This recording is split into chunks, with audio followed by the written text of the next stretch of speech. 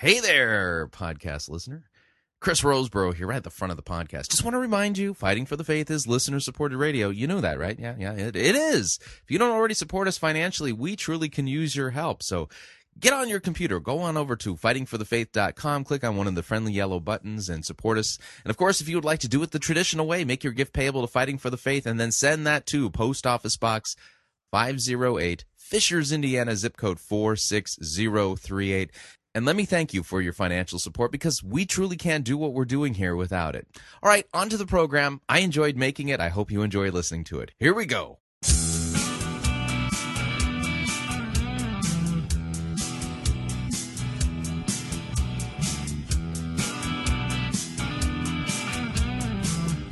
It's time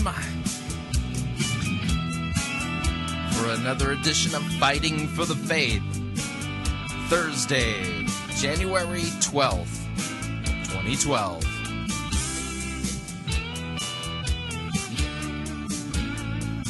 Day 2 of the Code Orange Revival, otherwise known as the 12 Days of Heresy.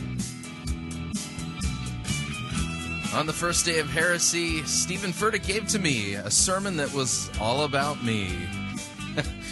I wish I was clever enough to write that, and one of our listeners put that together.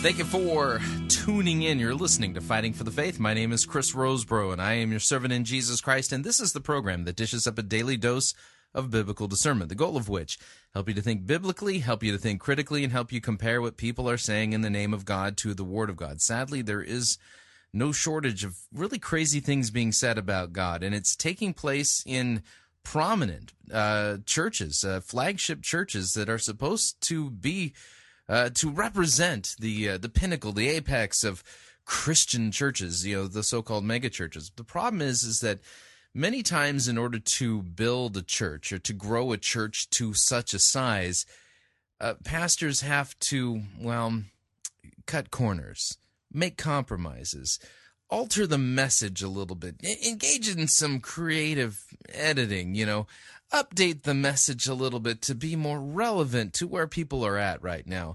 And that's what we're seeing happening at Stephen Furtick's Code Orange Revival. In fact, things are so bad, yet it was such a miserable, bad start to the Code Orange Revival that I've decided to dedicate the entire program today to this topic with one small caveat or addendum at the end of it. And I'll explain here in a second. Now, some of you listening are going, wait a second, I watched the Code Orange Revival, or I was there. It was the most amazing thing ever. Oh my goodness, thousands of people made decisions to follow Jesus. The worship was off the chain, and Craig Rochelle was just brilliant. I beg to differ.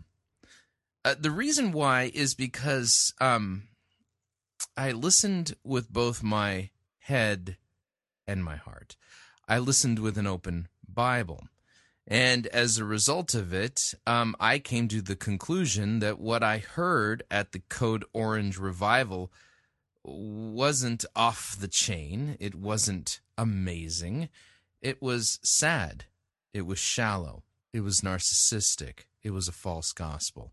Stephen Furtick and Craig Rochelle launched the Code Orange Revival literally with false doctrine, Bible twisting, narcissistic eisegesis, which we refer to on this program as narcigesis, and it was just a complete and utter train wreck.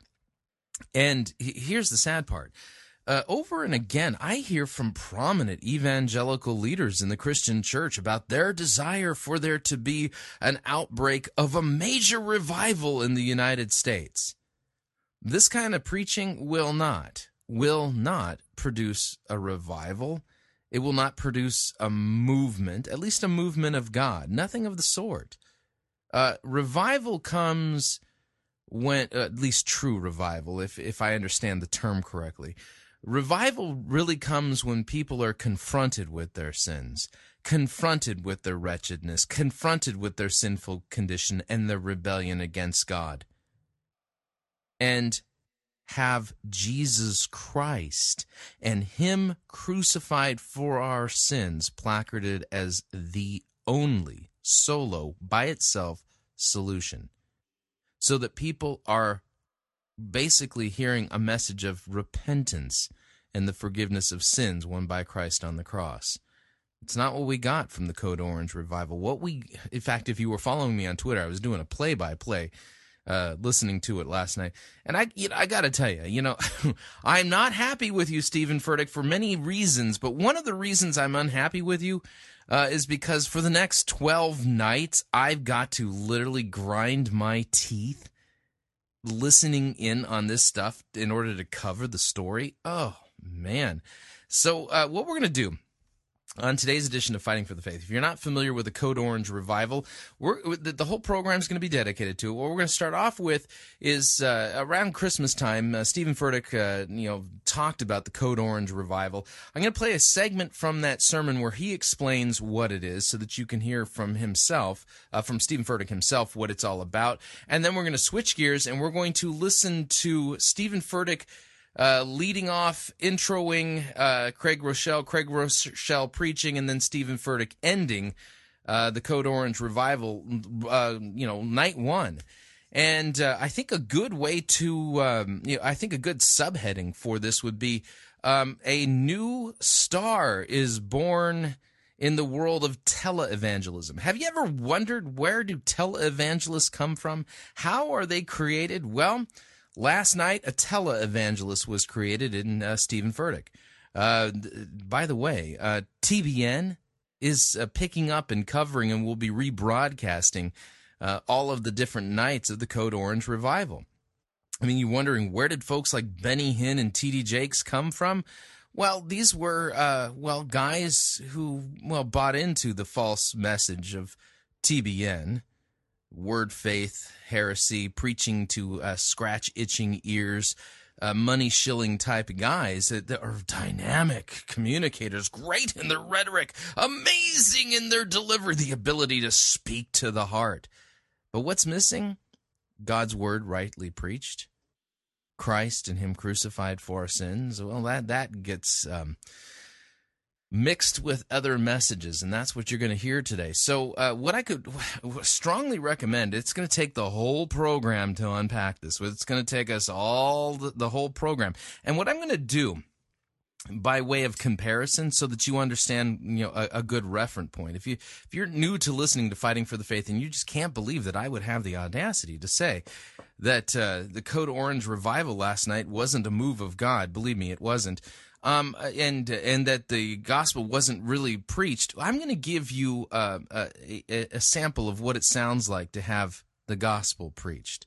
The real problem of mankind dealt with, addressed, proclaimed, and Christ and Him crucified for our sins preached. Now, it's going to be something that regular listeners to Fighting for the Faith have heard before. And it's Dr. Rod Rosenblatt's chapel sermon entitled Christianity in 5 Verses. Now, I recently played it on the program. I played it on Reformation Day of 2011. So I played it twice last year. I played it in February of last year, and I also played it in October. And so I apologize for the redundancy, but I could think of no better juxtaposition, if you would, to what it is we heard in the Code Orange revival. So, so what we're going to do, like I said, we're going to let Furtick explain the Code Orange revival. We're going to again go to last night's audio from the event, and we're going to chime in and do some corrective work and point out the false teaching and narcissism going on in that sermon, and both in Furtick's presentation as well as Craig Rochelle's. And then we'll play Dr. Rosenblatt's chapel sermon as a good counterpoint, so that people can understand the real danger that they're in attending Stephen Furtick's church. I mean, Furtick is a master marketer.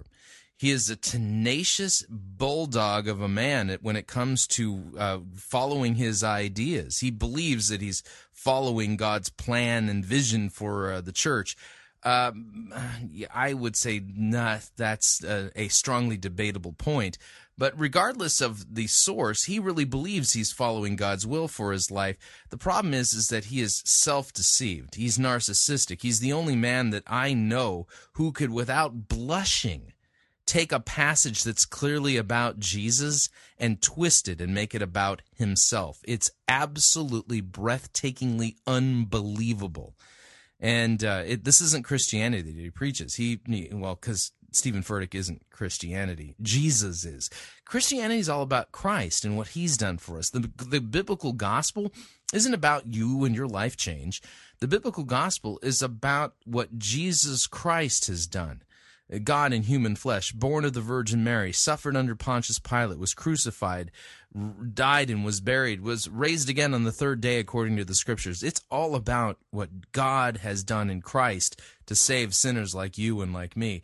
But don't tell that to Stephen Furtick, because really he's found a way to manipulate the Bible in such a way that he can make it all about him and all about you. That's the kind of stuff that sends people to hell. It doesn't bring them to repentance and the forgiveness of their sins. It keeps them in the driver's seat, makes them God, and Jesus is their butler.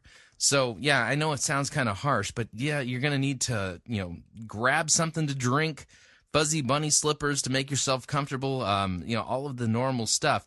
And since we're doing a Stephen Furtick update, and the whole program is dedicated to him, that requires us to play our Stephen Furtick update music. Here we go.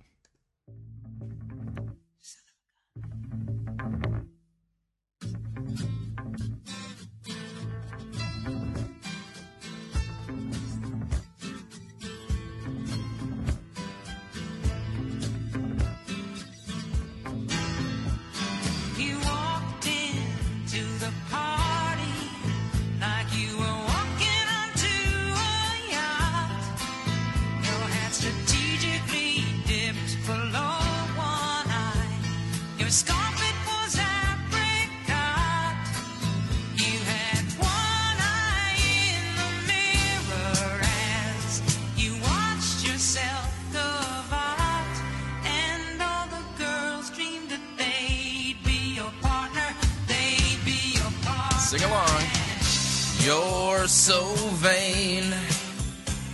You probably think the Bible's about you. You're so vain.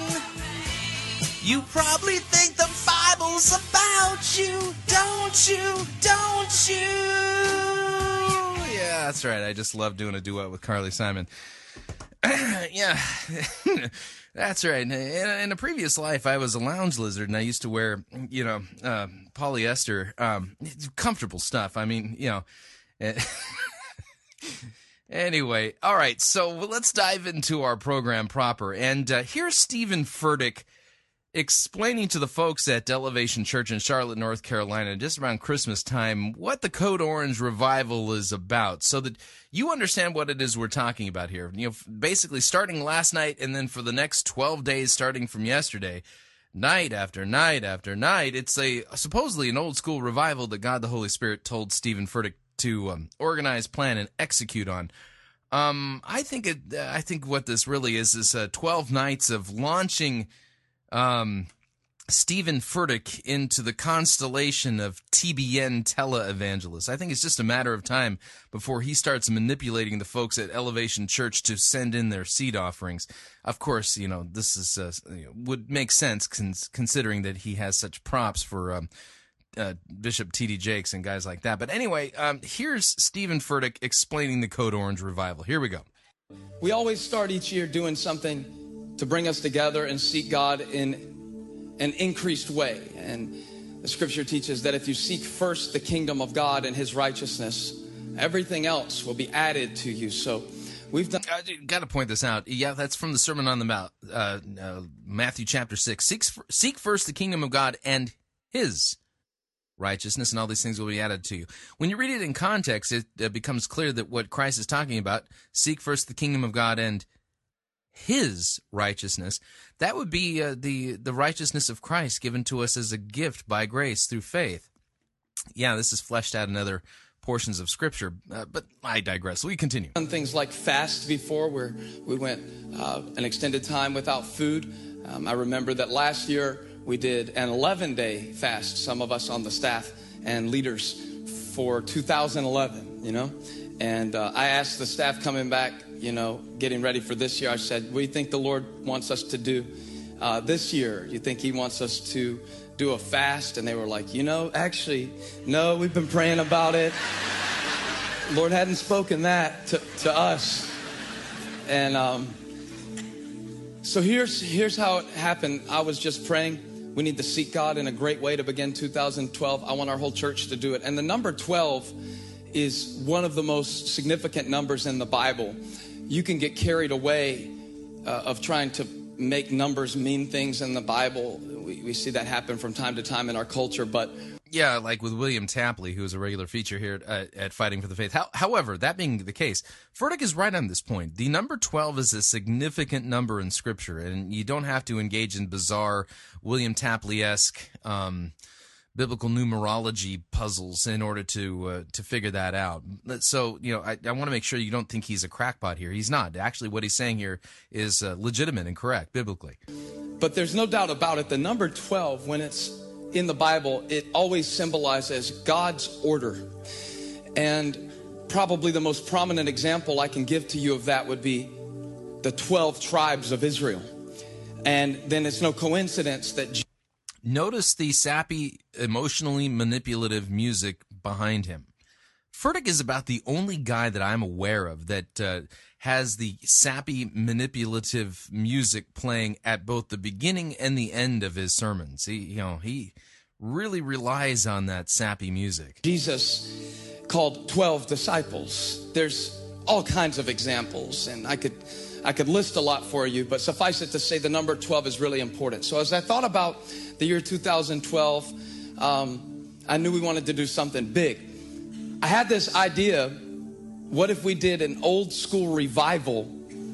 I don't know if you grew up in a church background or not, but where you just have meetings night after night after night, where you get so drenched with the Word and the Spirit of God that it carries into the rest of your year. And just, there's nothing better than an increased time and a heightened focus in God's presence. But drenched in the Word and the Spirit. So the purpose of the revival is some kind of spiritual soaking thing going on that supposedly includes God's Word. Okay. Since it was the year 2012, I wanted to do a 12-night revival. Well, I tried to talk myself out of that because I know how difficult that will be to do 12 successive nights. But, I just kept praying about it, couldn't let the idea go. And what really sent me over the edge to do this revival, I just wanted you to know this, is that we made a list of the 12 preachers all over the world that we would want. If anybody could come, who would be the 12 we'd want? And when they all accepted, for the first date that I texted them, 11 of them within 24 hours, I just had this, maybe God is in this kind of moment of maybe this is something God. So that's a sign. So this is the miracle that he's pointing to, supposed miracle that he's pointing to that shows that God is in this. Let's take a look at the lineup for the Code Orange Revival. Craig Groeschel, lifechurch.tv. We've reviewed his sermons here at Fighting for the Faith, and he's shown himself to be a seeker-driven, narcissistic eisegete and twister of God's Word. Jensen Franklin, Word Faith Heretic. Now, here's some hope. Matt Chandler, The Village Church. Matt Chandler is a guy who I have a lot of deep respect for, and he has consistently shown himself to be a decent handler and good exegete, and somebody who understands that the biblical text, all of it, Old Testament and New, is about Jesus Christ. In fact, we're going to be hearing from Matt very shortly before we get into the actual Code Orange Revival sermon from last night. Christine Caine. Let's see. Known for her ability to communicate profound messages of hope and inspiration. She's part of the Hillsong gang down there in Australia. She's a Word Faith heretic. Ed Young, senior pastor of Fellowship Church, recently known for his bed-in that he's going to be doing. Apparently, he's coming in Sunday night. So Friday night, Ed Young and his wife are going to spend 24 hours on the roof of Fellowship Church in order to launch his latest book, Sex Experiment. And then Sunday, he hops on board his private jet and flies to Charlotte to preach at... okay, yeah. So at the Code Orange Revival, Israel Houghton. I'm not familiar with him. We'll have to see what he's all about. Perry Noble, sheep beater extraordinaire, twister of God's word, and somebody who has, who's also known for such crazy things as playing Crazy Train in his church. And and Highway to Hell to start off an Easter service. There'll be AC/DC song. Stovall Weems, another guy who flirts with the word faith heresy. Kevin Gerald, this is a Joel Osteen wannabe. Then we've got T.D. Jakes, senior pastor of the Potter's House. T.D. Jakes, the modalist, the man throughout his adult ministry who has, he believes the Sabellian modalistic heresy regarding the doctrine of the Trinity, which means he doesn't even believe in the biblical God. He actually believes in an idol, who's been evasive, to say the least, when it comes to questions regarding the Godhead. James McDonald of the Elephant in the Room conference. That'll be all kinds of fun. That's coming up at the end of the month. Can't hardly wait for that, where apparently we're going to hear T.D. Jakes affirm the doctrine of the Trinity. At least James McDonald is absolutely sure he can somehow, get him to say enough of the right words to get the modalistic monkey off of T.D. Jakes' back. I don't think that's really going to happen. And then the closer, of course, is Stephen Furtick himself. And all of these are being recorded and broadcast on Elevation's new church network television site, and will be broadcast on the Trinity Broadcasting Network, home of such wonderful heretical televangelists that I'm sure that Stephen Furtick will find his place among the constellation of heretical word faith stars there at TBN. So that's the Code Orange Revival lineup, and Stephen Furtick considers it a miracle of God that when he texted all of these guys, that they all agreed to come speak on the date that they were asked, with the exception of Matt Chandler. I don't really see anybody on the list here that impresses me as somebody who's orthodox. Everybody else is theologically and doctrinally and methodologically and ecclesiologically compromised. Not the least of which is T.D. Jakes and Stephen Furtick. So, we got some big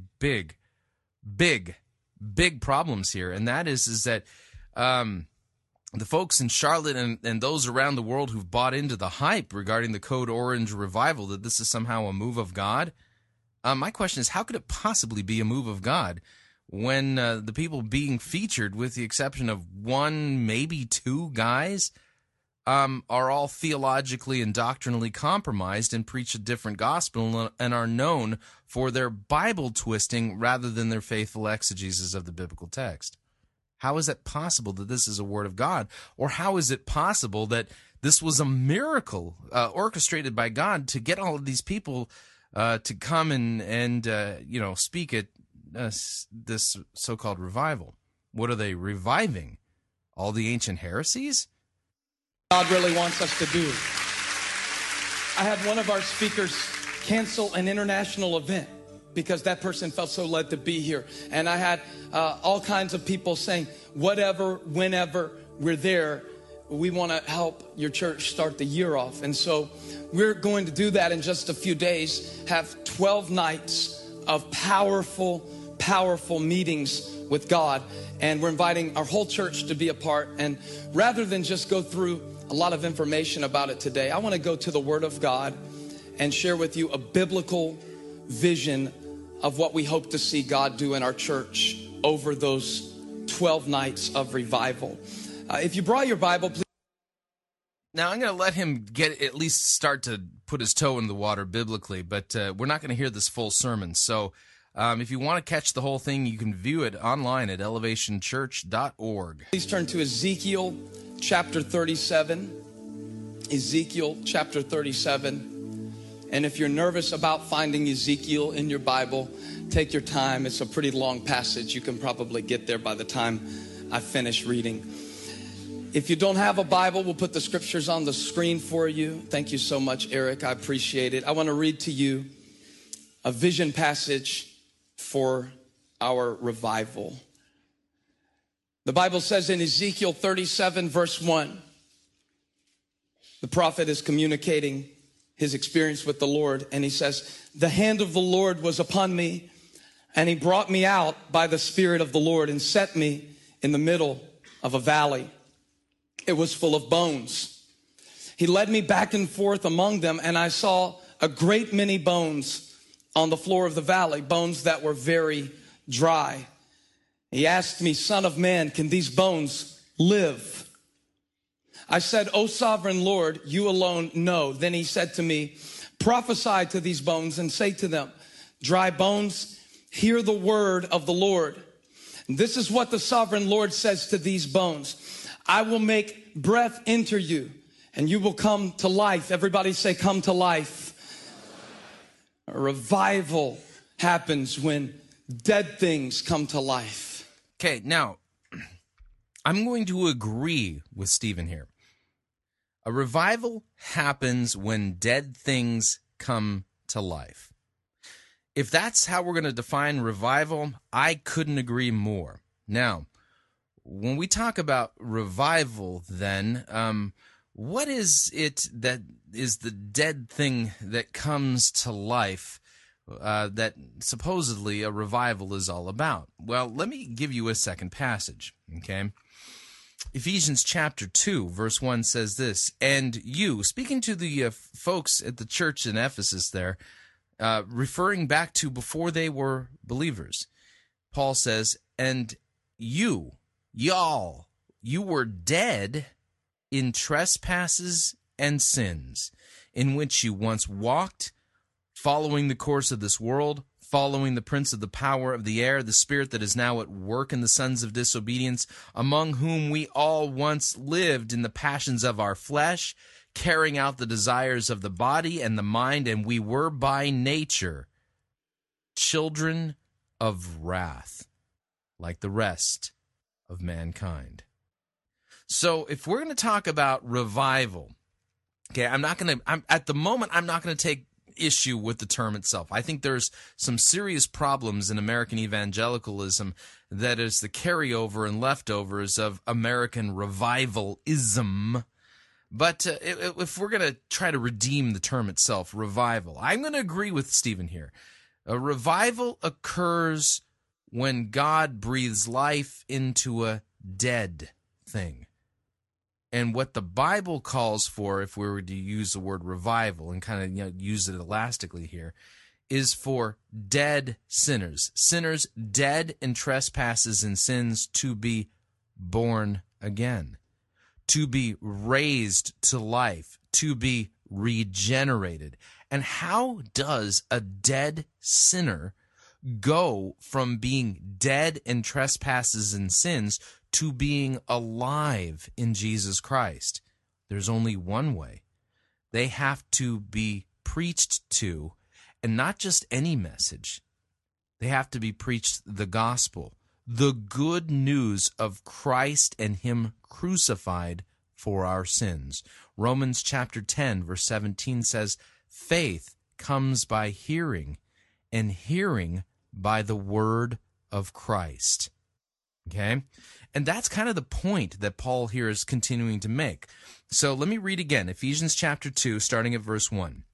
"And you were dead in trespasses and sins in which you once walked, following the course of this world, following the prince of the power of the air, the spirit that is now at work in the sons of disobedience, among whom we all once lived in the passions of our flesh, carrying out the desires of the body and the mind, and we were by nature children of wrath, like the rest of mankind.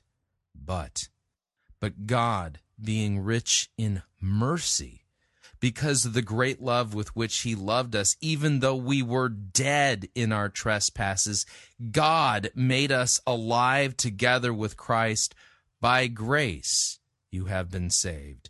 And he raised us up with him and seated us with him in the heavenly places in Christ Jesus, so that in the coming age he might show the immeasurable riches of his grace in kindness toward us in Christ Jesus. For by grace you have been saved through faith. And this is not your own doing. No, this is the gift of God, and it's not a result of works, so that no one may boast. For we are God's workmanship, created in Christ Jesus for good works, which God prepared beforehand that we should walk in them. So here in this passage, the opening portion of Ephesians chapter 2, we get this great microcosm, this picture of all of us being dead in trespasses and sins as a result of the fact that we are by nature all descended from Adam and Eve, who rebelled against God, and we've inherited from them their corrupted, sinful nature. We've inherited from them the sin that they've committed. It's been imputed to us. We are all now sinners by nature, dead in trespasses and sins, and God makes dead sinners alive by his mercy. The preaching of Jesus Christ, forgiving sins as a result of his vicarious penal substitutionary death on the cross. That's where God shows us his mercy. And if you're going to have a revival, then this has to be the center, the focus, the obsession of the revival. If you're truly going to have sinners who are dead in trespasses and sins brought to life, being reborn, being regenerated, being revived by God the Holy Spirit. Because without the preaching of the cross, law and gospel, sin and grace, repentance and the forgiveness of sins, dead things simply remain dead. All right, we're going to pause right there. We're going to take a break, pay some bills, and when we come back, we're going to dive into the revival audio itself and review it without any further breaks. But we got to pay some bills here. So if you would like to email me regarding anything that you've heard on this edition or any previous editions of Fighting for the Faith, you can do so. My email address, talkback@fightingforthefaith.com, or you can ask to be my friend on Facebook. It's facebook.com/Pirate Christian, or you can follow me on Twitter. My name there, Pirate Christian. We'll be right back.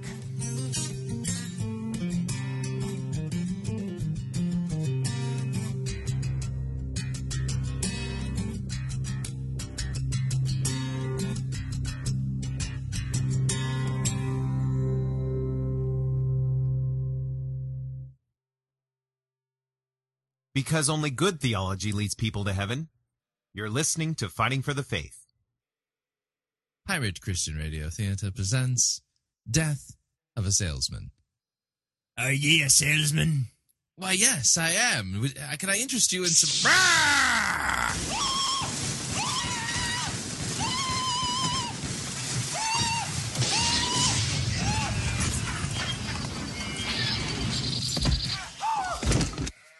You're listening to Pirate Christian Radio. It's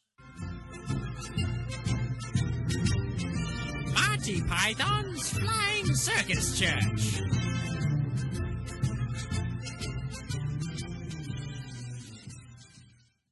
Hello, I wish to register a complaint. We're closing for lunch. Never mind that, my lad. I wish to complain about the sermon that I purchased a day ago from this very boutique. Yes. What's wrong with it? Tell you what's wrong with it, my lad. It's a dead sermon, that's what's wrong with it. No, not possible. You just preached it wrong. Look, matey, I know a dead sermon when I preach one, and I know that the sermon I preached yesterday was certainly dead. Jesus Christ wasn't mentioned once, not even in the footnotes. No, you just weren't charismatic enough. Remarkable sermon. Beautiful imagery. The imagery don't enter into it. It's stone dead. No. You're just not open-minded enough. All right, then. If it's not dead, then I shall be able to preach the gospel. I read a portion of it. And then the camp counselor told all of the woodland creatures to become more righteous, so that they too could get to the place called heaven. You see what I mean? This is ridiculous. There. I found the gospel in the sermon. No, you didn't. That was you just writing the word gospel on the cover of the room temperature sermon. Well, I never. Yes, you did. I never did anything. This entire sermon fails to preach anything that's worth anything to anyone. Now that's what I call a dead sermon. No. You haven't looked deep enough into yourself. You must be joking. You're just being divisive, and you refuse to accept the message that's being presented. Now look, mate. I've definitely had enough of this. That sermon is definitely rotten. And when I purchased it not but a day ago, you assured me that it was Christ-centered, cross-focused, and filled to bursting with the gospel. Well, if you would just read the title. Read the title? What kind of title is this anyway? Super Spiritual Happy Fun Friends Adventure Camp Pack. Well, this particular sermon is designed to draw large audiences, and that's what you said you wanted. It has lovely imagery. Look, I took the liberty of examining this sermon after I preached it, and I discovered the only reason why I bought it in the first place was because it had been put into the wrong sleeve package. Well, of course it's in the wrong package sleeve. If I hadn't put a less suspicious cover on the sermon, you'd have had people chasing you just so that they can hear you preach it. Chasing me down the street? Mate, listen, people wouldn't be chasing me to hear this rubbish if I was firing midgets out of cannons. It's bleeding demise. You didn't buy the midget cannon expansion pack? The sermon has passed on. The sermon is no more. It has ceased to be. It's expired and gone to meet its maker. It's a stiff. Bereft of life, it burns in hell. If you hadn't put it in the wrong package sleeve, I would be using it for fire starter. The thought processes that brought it about are now history. It's off the twig. It's kicked the bucket. The bleeding choir invisible wouldn't listen to this sham. This is an ex-sermon. Well, I better replace it then. Let's see. Christ-centered, gospel, Jesus. Well, sorry, Squire. I've had a look around in the back of the shop and, we'll write out of whatever it is that you're looking for. I see. I get the picture. I got a sermon here from Rick Warren. Does it contain Jesus Christ and his atoning sacrifice? Well, no, not really. Well, that's hardly a replacement, is it? Look, if you're really dead set on the whole Jesus thing, I suggest that you look up Pirate Christian Radio. All they do is talk about Jesus 24/7. Jesus, Jesus, Jesus. Pirate Christian Radio? Very well, I'll give them a try.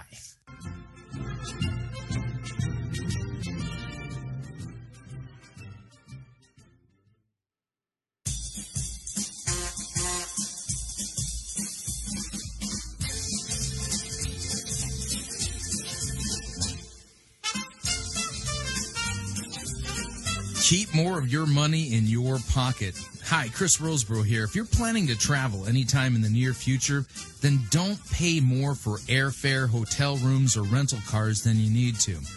Longtime Pirate Christian Radio featured advertiser Cheap O Air can save you a Tijuana taxi load of money on all of your travel needs. Plus, Cheap O Air has a seasonal promotional code for all of our listeners that will save you an additional $10 off of Cheap O Air's already low prices.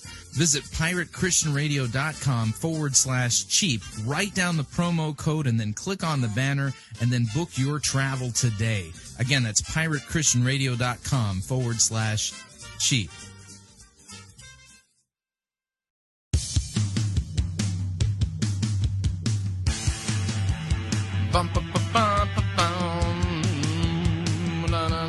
All right, we're back.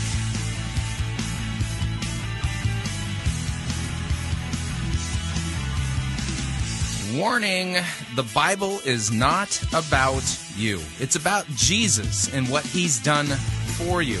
We'll explain a little bit more of that in a minute here. Just a reminder, Fighting for the Faith is listener-supported radio. That means we depend upon you, your generous gifts, financial contributions to keep bringing this important radio outreach to you and to the world. And you can partner with us financially. Visit our website, fightingforthefaith.com. When you get there, you will see two friendly yellow buttons.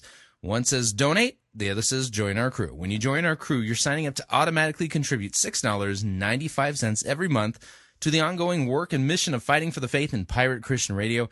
And of course, if you would like to specify the amount that you would like to support us with, you can do so by clicking on the donate button, or you can make your gift payable to Fighting for the Faith and send it to Post Office Box 508, Fishers, Indiana, zip code 46038. All right, now in order to kind of set a little bit more foundation before we get into reviewing what happened at the Code Orange Revival last night, what I'd like to do is play for you a short 3-minute video by tomorrow night's Code Orange speaker, Matt Chandler. Matt Chandler has recently begun publishing videos on the internet, YouTube and Vimeo, that have to do with something he's calling the Gospel Project. And in this short video, Chandler explains why you don't read yourself into the biblical text. Now, here on the program, Fighting for the Faith, we refer to that as narcissistic eisegesis, or to shorten it, narcigesis. Now, narcissism, that's the love of self, and eisegesis is a theological term which means that you're reading your own ideas into the biblical text. That's not what you're supposed to do. The biblical text reveals what God wants us to know and to understand, and so the right way of handling God's word is to exegete, read out what God has put into the scriptures that he wants us to know, understand, and believe. So eisegesis is a bad thing, and narcissistic eisegesis, or narcigesis, is a doubly bad thing. I mean, this is the kind of stuff that really, really deceives you and causes you to miss the whole point of the Bible, because the Bible's not about me and it's not about you. It's the story of what God has done to save rebel sinners like you and like me. And so really the Bible's all about Jesus. And even Jesus himself makes this clear. In one particular incident where Jesus was having a rather heated discussion with the religious leaders of his day there in first century Israel, Palestine, he said to them, "You diligently search the scriptures because you believe that in them you have life. Yet these are the very scriptures that testify about me, and yet you refuse to come to me that you may have life." That's what Jesus said. So Jesus himself believed that the scriptures were about him. And you're thinking, well, what makes him qualified to say that? Well, he's God in human flesh, and he proved it by raising himself from the grave on the third day after he was crucified under Pontius Pilate. So to kind of give you the idea of how to properly handle God's word, here's Matt Chandler from the Gospel Project explaining the dangers of reading yourself into the biblical text, otherwise known as narcigesis. Okay, there's two ways to look at the Bible. One of the ways that I hear most commonly in churches is that the Bible is a roadmap to life. And I kind of understand what's trying to be communicated there, that if you need to know where to go, if you need to know what to do, if you need to know how to handle a situation, you go to the roadmap, you find where you are, and then you follow your way out. Now, I do get what's being communicated there, but I think there's some problems with that, namely that the Bible, when all said and done, is ultimately not about you and not about me, but rather about what God has done in Jesus Christ to reconcile the universe to himself and to reconcile mankind to himself. And so by viewing the scriptures in that way, I believe you kind of set yourself up for heartache and despair. So let me give you an example of what I'm talking about. If you take a simple story like the story of David and Goliath, what a lot of people will do who view the Bible as a roadmap to life, or who view the scriptures as rather that the Bible is about them, is they'll take the story of David and Goliath and they'll make themselves David, and they'll make Goliath whatever opposition they're fighting in their life. So maybe it's debt, maybe it's difficult marriage, maybe it's something like that. But what they do is, I'm David, this is Goliath, so I need to go get my 5 stones. I need to figure out how I'm going to defeat this giant, and with God's power, I'm going to overcome this giant. And the reason I say that this view of the scriptures can set you up for despair and ultimately enslave you is what happens when your stone misses. What happens when you throw all 5 stones and all 5 stones miss? What happens when with all your effort and all your might and all your power, you don't slay the giant? Well, now there's guilt, now there's shame, now there's remorse, now there's frustration, now there's, well, maybe this doesn't work. Where is God? How could he betray me like this? The story of David and Goliath is a picture of what Colossians would call a shadow of what was to come in Christ. So that Christ is the substance, and the story of David and Goliath is the shadow. So yes, David and Goliath, a historic, actual occurrence, but in that, God was communicating to us and to Israel that a Savior was going to come and was going to slay the giant of sin and death once and for all. And so what happens when we read the story of David and Goliath, you see that ultimately you're not David, that Jesus, the Christ, is David, and that Goliath is sin and death. You and I are Israel, shaking in the corner, not knowing what to do, being afraid to combat, and Jesus comes and is our victor. And so what happens when we read the story of David and Goliath and don't see ourselves overcoming the giant, but rather see that God has made a provision for us in Christ, and that Christ then overcomes the giant, our hearts are free to worship and make much of Jesus, because it's not on us to overcome the giant, but rather we have a champion who will overcome the giant for us. And one of the things I love about the Gospel Project is it's going to bring and shine a light on so many of these great stories that we know and show how ultimately they're leading us to worship more what God has done for us in Jesus Christ, what God has accomplished in the gospel for us. All right, so there's Matt Chandler from the Gospel Project and the Village Church in Dallas, Texas. Tomorrow night's Code Orange speaker, so we have high hopes and expectations for Matt Chandler that he will actually preach the biblical gospel and not engage in narcissism when he's granted the ability to speak at Furtick's event tomorrow night. But as far as after that, I don't have very much hope for the remaining speakers that we're going to hear the biblical gospel. But Chandler makes a great point, and he's absolutely right. The Bible's not about you, and you're not David. And the story of David and Goliath is not some kind of a model for you overcoming the problems in your life, whether it's debt, a challenging relationship, problems at work, problems with family members or friends, psychological problems, or maybe some challenge that just came out of left field that you need to go grab your 5 stones and slay the giant. That's not what the text is about. The text points us to Jesus Christ and the real problem that each and every one of us faces. And that problem is that we're all dead in trespasses and sins. The giant, for every single one of us, the thing that enslaves every single one of us, is sin, death, and the devil. So Jesus is the one who's overcome. Jesus is the one who's slain those giants, if you would. For us, and the story of David and Goliath points us to Jesus. Your job isn't to be David, the son of David. Jesus Christ is the one who slayed that giant for us. So he makes a good point, and we're going to see how this plays out now that you've kind of got the category in your mind as to what happened last night at the Code Orange revival. So without any further ado, let's dive into it, and we'll go until this is done. Now about to take the stage is Stephen Furtick to talk and give us some opening thoughts before Craig Rochelle comes on to deliver his message. Here we go.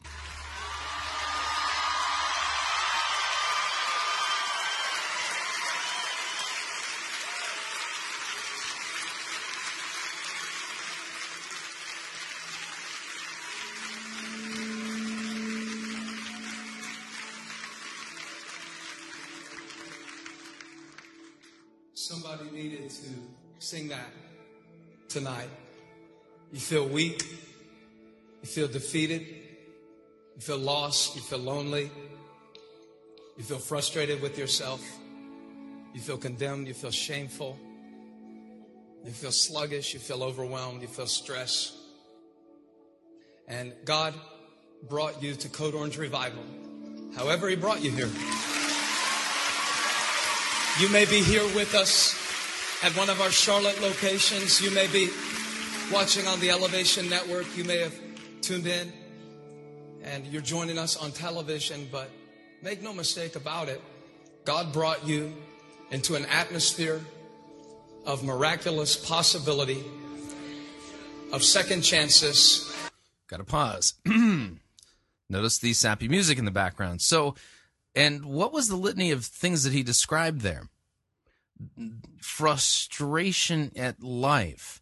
All of those problems are the fruit of the root problem, our sin and rebellion against God. We live in a cursed creation, and we, all of us, are, dead by nature born dead in trespasses and sins, and each and every one of us, even though we're physically alive and breathing, are working our way rather rapidly towards our ultimate death. And all of the problems we experience in life, from hunger, pain, suffering, broken relationships, challenges that we have just in the day-to-day toil to pay our bills, inability to pay our bills, all of these things are the results of our problem sin. Now notice that Stephen here is making it sound like God is getting ready to work some kind of a big miracle in your life to alleviate the temporal consequences of sin in your life. I don't recall any promises in Scripture where God promises to do that. So we've got a problem. Healing, hope, restoration. We welcome you to Code Orange Revival, believing God to blow our minds, to change our lives, to change our families, to change our city, our nation, our world. Sounds like a Amway pep rally. We are so excited to welcome you, and isn't it wonderful to be in the presence of God and acknowledge Him and honor Him? Wow. I need you to turn around and high five 12 people. Because it's the first of 12 nights. Wherever you're watching this, you can air high five 12 people if you're watching this alone. Just fist pump. Welcome Matthew's location. Welcome Trinity Broadcasting Network, God TV. We want to welcome. Yep, welcome Trinity Broadcasting Network. Like I said, a star is born in the televangelist constellation. And I don't think that's a good thing. I can't recall a single televangelist who rightly handles God's word and doesn't shill for money. The Elevation Network, we're fired up. We're excited. God's about to do something special in our lives. God's about to do something special in our lives. How do you know that? Did God tell you directly? Because He doesn't say that in the Bible. Amen.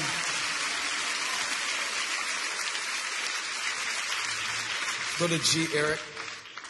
Go to G. I was thinking of this hymn that's so appropriate for us to sing as we enter into a season of revival.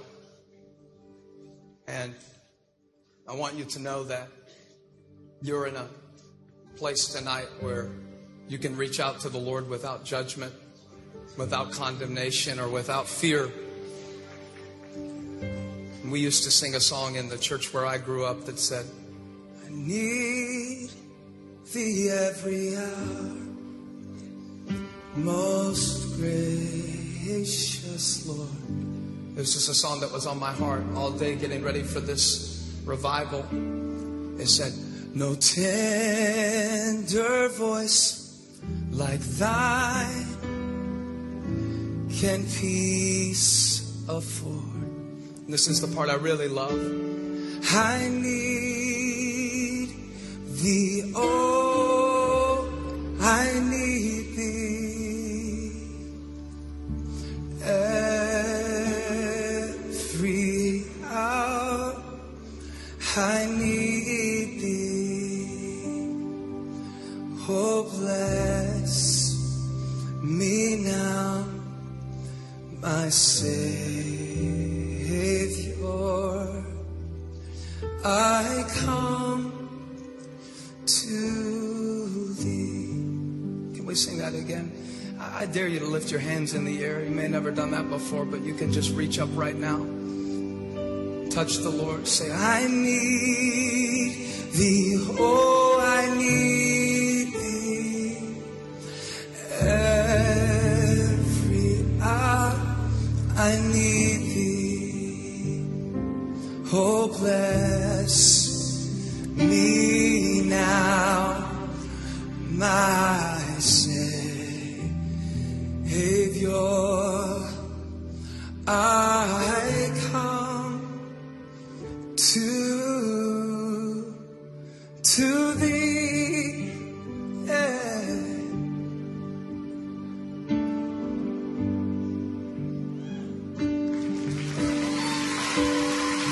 Just as I am, without one plea.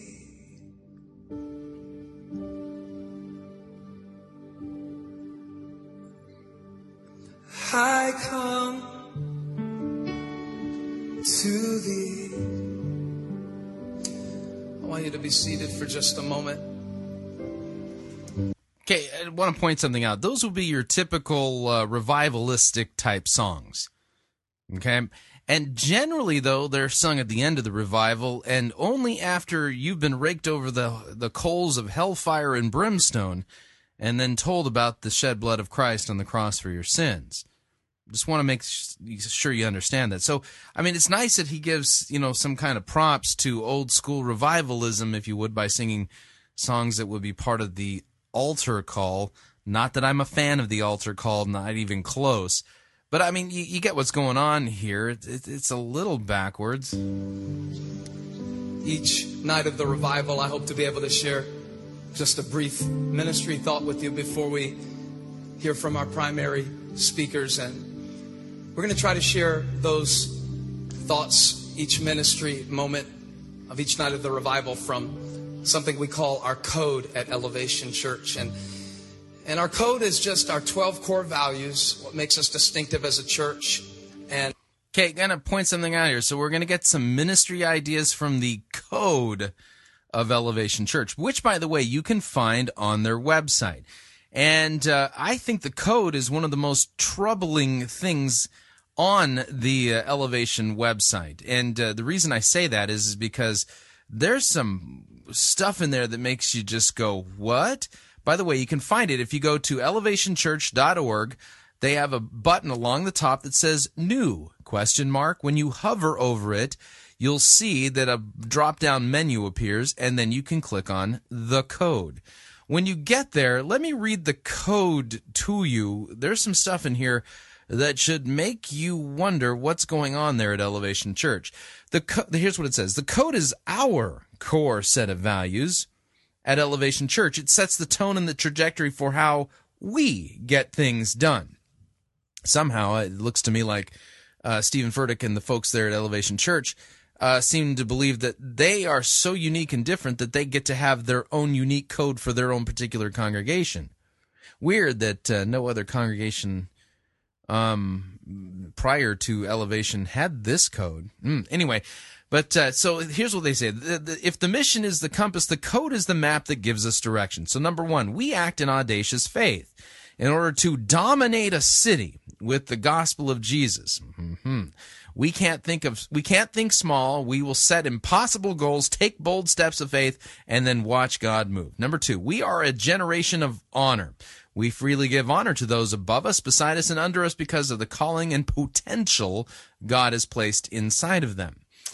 We lead the way in generosity. Our staff and church will go above and beyond to give sacrificially to the work of God in our city.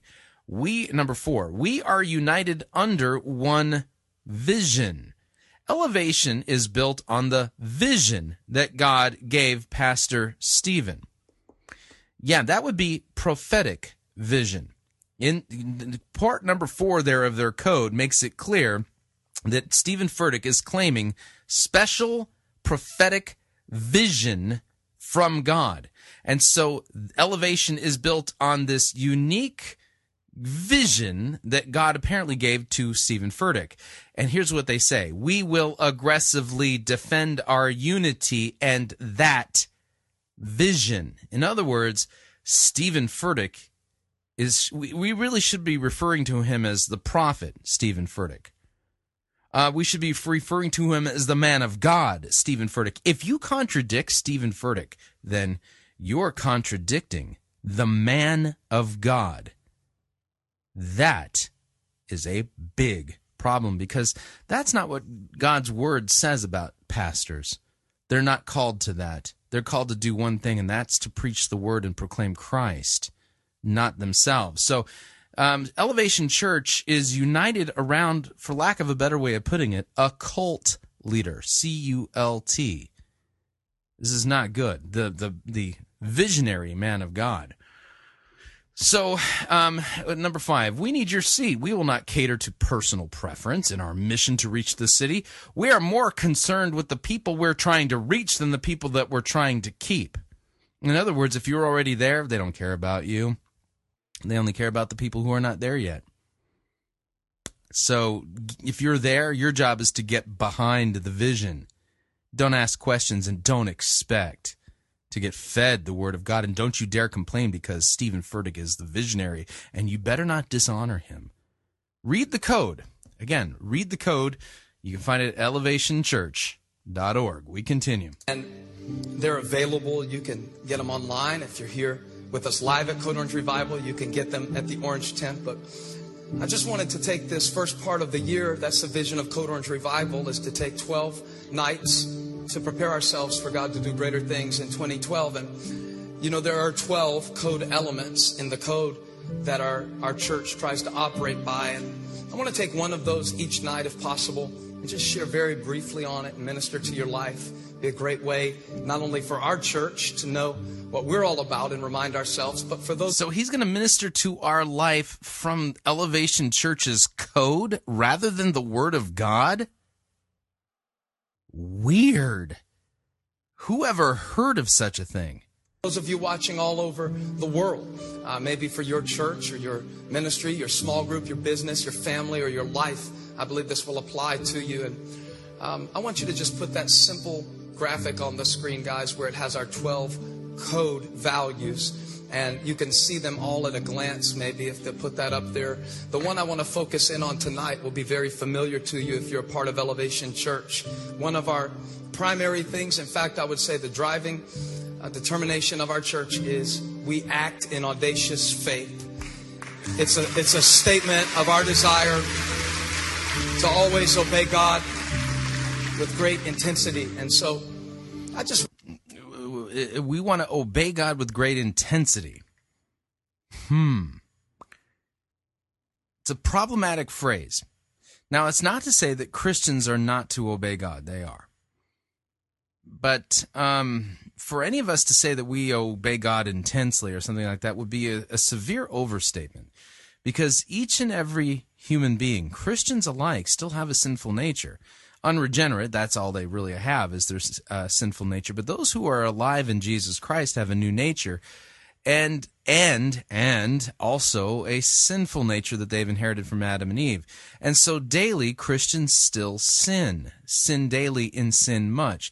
This is why when the disciples came to Jesus and asked him, Lord, teach us to pray, part of what Jesus included that should be spoken and asked for by disciples of Jesus Christ on a daily basis is for the forgiveness of sins. If you're not familiar with the Lord's Prayer, it begins with, Our Father who art in heaven, hallowed or holy is your name. Your kingdom come, your will be done on earth as it is in heaven.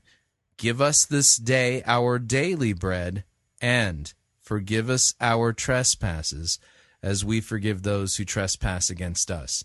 So no real Christian really has the arrogance to believe that they're obeying God audaciously, or put whatever adverb you want behind it. The reality is that daily Christians sin much. They sin against God and neighbor in thought, word, and deed by the things they do and the things that they don't do. And so, yeah, to talk about obeying God, adverbially, I just named the adverb. That's silly.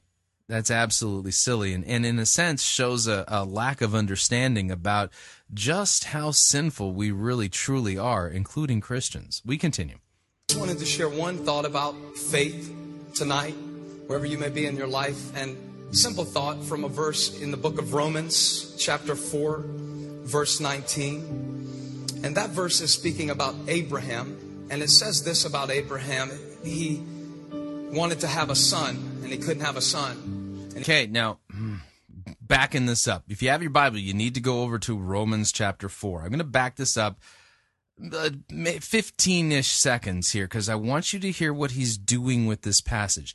This is the first official Bible twisting of the night that occurred last night at the Code Orange Revival, and this is exactly the thing that Matt Chandler pointed out you ought not to be doing with the biblical text. Listen to what he does here. Let me back this up. Here we I go. just wanted to share one thought about faith tonight, wherever you may be in your life, and simple thought from a verse in the book of Romans, chapter 4, verse 19. And that verse is speaking about Abraham, and it says this about Abraham.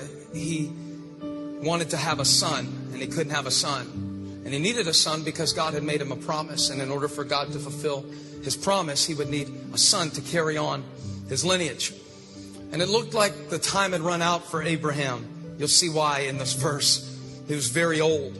But the Bible says something about Abraham's faith, his willingness to trust God. And I believe it'll speak to you tonight. Our whole theme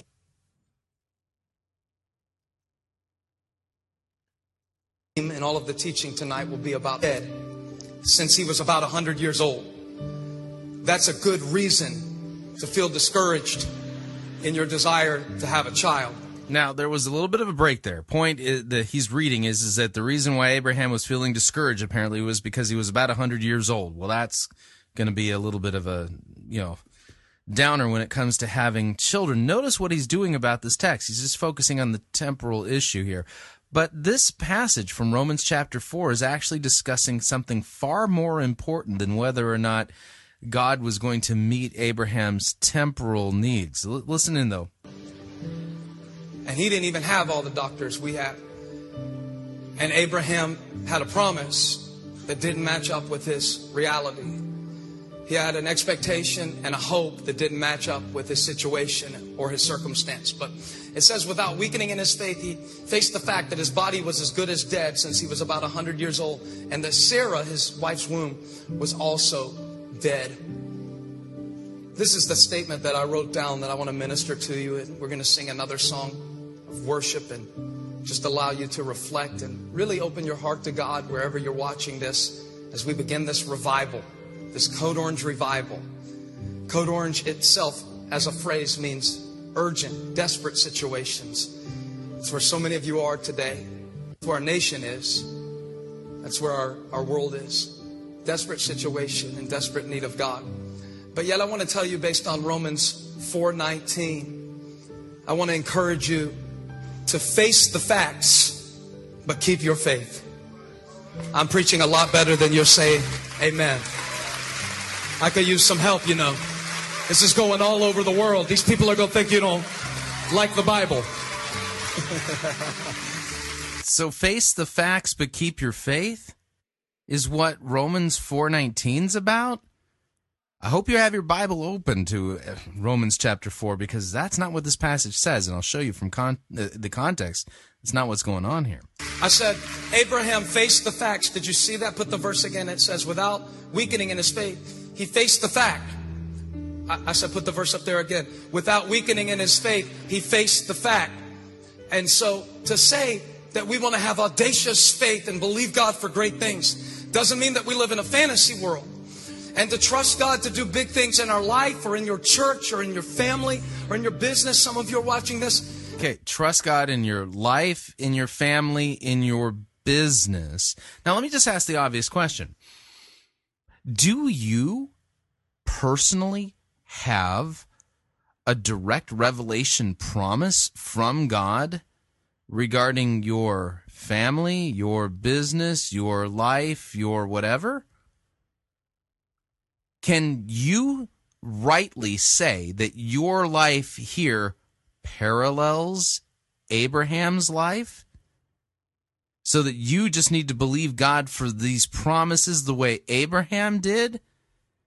Where has God promised you anything regarding making your life, your business, your family, your whatever spectacular?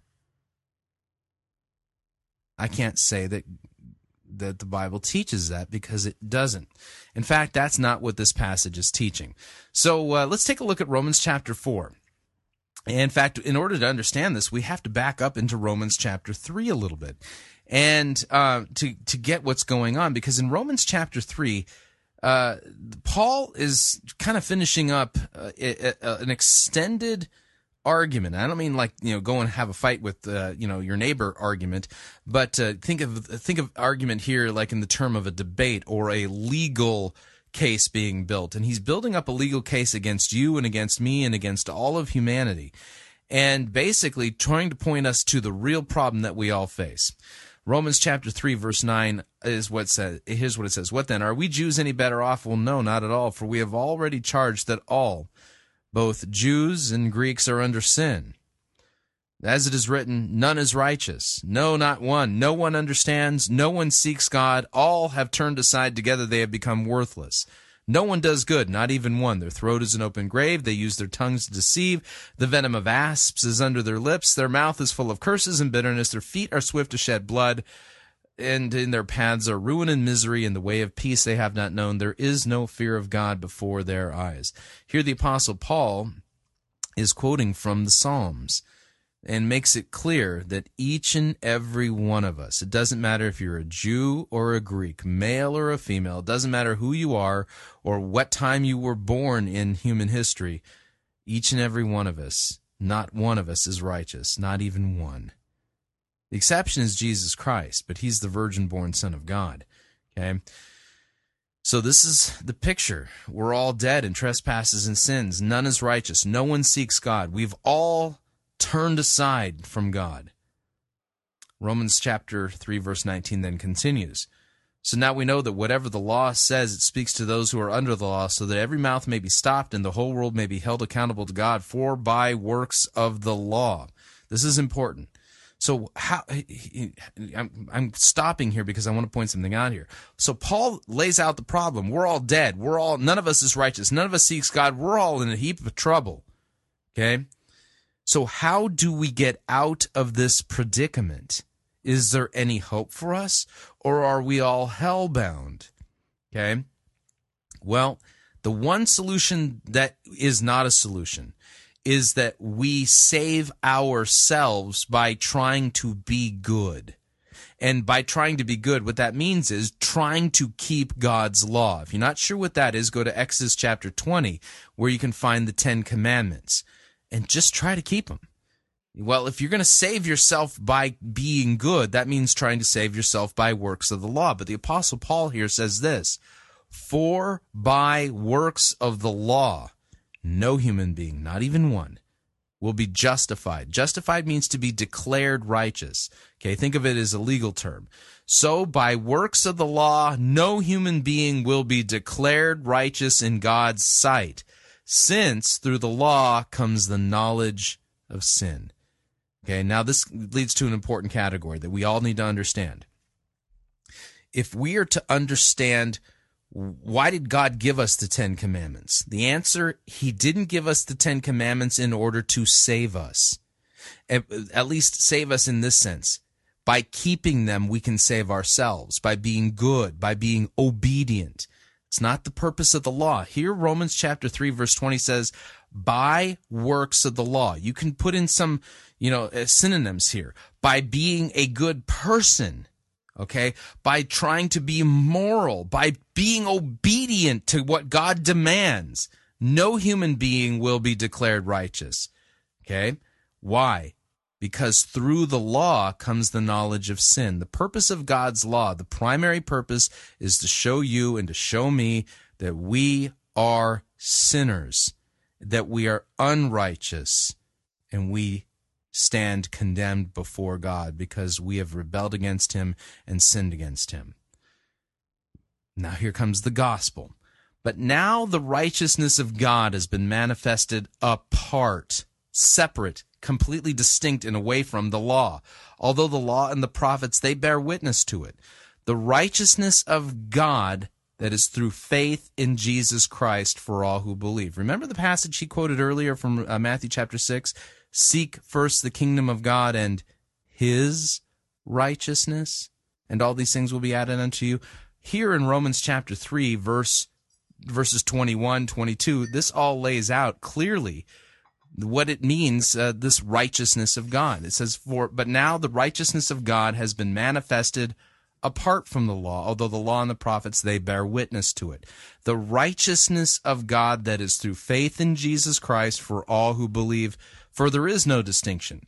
For all have sinned and fall short of the glory of God and are justified. That means we're declared righteous by his grace as a gift through the redemption that is in Christ Jesus, whom God put forward as a propitiation by his blood. That propitiate means to basically ricochet off the wrath of God or to push it away. So Christ's blood propitiates the wrath of God. And this grace, this forgiveness is received, and this righteousness is received by faith. This was to show that God's righteousness, because in his divine forbearance he passed over former sins. It was to show his righteousness at the present time so that he might be just and the justifier of the one who has faith in Jesus Christ. So God justifies the one who has faith in Christ, because by works of the law, by obedience, not one person is saved. So Romans chapter 3:27. So what becomes of our boasting? Well, that's excluded. By what kind of law? By a law of works? No, by the law of faith. For we hold that one is declared righteous by faith apart from works of the law. A person is declared righteous or justified by faith alone, apart from works of the law. Okay? That's what this passage teaches. Or is God the God of the Jews only? Is he not also the God of the Gentiles? Yes, of the Gentiles also. Since God is the one who will justify the circumcised by faith and the uncircumcised through faith, do we then overthrow the law by this faith? Well, by no means. On the contrary, we uphold it. Now we're into chapter 4. So Paul then tries to explain that this is what the Bible teaches going all the way back to the Old Testament. And he focuses in on the early chapters of the book of Genesis on Abraham, who was considered the man of faith of the Old Testament. So what then shall we say was gained by Abraham, our forefather, according to the flesh? For if Abraham was declared righteous by works, if he was justified by works, well, he had something to boast about, but not before God. For what does the Scripture say? Now, this is the question. Was he declared righteous by God by being obedient, or was he declared righteous by God by believing and trusting in God? Okay? Here's what it says. For what does the Scripture say? Abraham believed God, and it was credited to him or counted to him as righteousness. Now, to the one who works, his wages are not counted as a gift, but as his due. And to the one who does not work, but believes in him who justifies the ungodly, his faith is counted as righteous. Just as David also speaks of the blessing of the one to whom God counts righteous apart from works. Blessed are those whose lawless deeds are forgiven and whose sins are covered. Blessed is the man against whom the Lord will not count his sin. So is this blessing then only for the circumcised or also for the uncircumcised? Well, we say that faith was counted to Abraham as righteousness. So how then was it counted to him? Was it before or after he had been circumcised? It was not after, but before he was circumcised. He received the sign of circumcision as a seal of the righteousness that he had by faith while he was still uncircumcised. The purpose was to make him the father of all who believe without being circumcised, so that righteousness would be counted to them as well, and to make him the father of the circumcised who are not merely circumcised, but who also walk in the footsteps of the faith that our father Abraham had before he was circumcised. For the promise to Abraham and his offspring that he would be heir of the world did not come through the law, but through the righteousness of faith. For if it is the adherents of the law who are to be the heirs, faith is null and the promise is void. For the law brings wrath, but where there is no law, there is no transgression. Keep that in mind. The law brings wrath. That is why it depends on faith, in order that the promise may rest on grace and be guaranteed to all of his offspring, not only to the adherent of the law, but also to the one who shares the faith of Abraham, who is the father of us all. As it is written, I have made you the father of many nations, in the presence of God in whom he believed, who gives life to the dead and calls into existence the things that do not exist. In hope, Abraham believed against hope, that he should become the father of many nations, as he had been told, so shall your offspring be. He did not weaken in his faith when he considered his own body, which was as good as dead, since he was about 100 years old, or when he considered the barrenness of Sarah's womb. No distrust made him waver concerning the promise of God, but he grew strong in his faith as he gave glory to God, fully convinced that God was able to do what he had promised. That is why his faith was counted to him as righteousness. But the words "it was counted to him" were not written for his sake alone, but for ours also. It will be counted to us who believe in him, who raised from the dead Jesus our Lord, who was delivered up for our trespasses and raised for our justification. So in this passage, it's interesting, the way Stephen Furtick is using this passage, he's keying in only on verse 19 about the temporal thing that Abraham was going through. But Abraham, remember, had a specific promise from God regarding a temporal thing, that he would have offspring, would have a son. So, the thing is here is that temporal thing points us to the real thing. Remember, as Matt Chandler pointed out, the Old Testament, that's the types and the shadows pointing us to the real reality. And the real reality is this, is that we don't have a promise from God that God's going to make your life wonderful. In fact, Jesus promises his followers persecution and suffering. But we have promises regarding other things that we can hang our hat on, and this is the promise that's really talked about in this passage. The promises that you and I have directly from God do not pertain to our debt, to our career, to our marriage, to our children, or things like that. The promises that we have from God have to do with our salvation and our right standing with God. The promise we have from God is the forgiveness of our sins. Yeah, because that's why Jesus was on the cross. And we have the promise from God that our salvation is completely free and is given to us as a gift and received by simply believing, by simply trusting God and not wavering in our trust of God for those promises, that the promise of the forgiveness of our sins. So it's weird here. So right off the bat, I mean, this, the first passage of Scripture that's even really alluded to in the Code Orange revival is ripped out of its context, and the real meaning has been poured on the ground as if it's like not even a worthy thing, so that somehow Stephen can make it look like God is promising you victory in your life, when in fact this passage is all about the sure and certain promise of the forgiveness of sins won by Christ on the cross. We continue. In a place in the world where your hardship is beyond anything a lot of us in this room could imagine. And so we always have to face the fact God doesn't want us to live in a state of denial. You know, but Abraham didn't weaken in his faith. So that's what worship is all about. Yeah, and Abraham had a sure promise from God that regarding the birth of his son, and we have a sure promise from God regarding the forgiveness of our sins, but you're not talking about that. You're somehow equating the temporal with the eternal.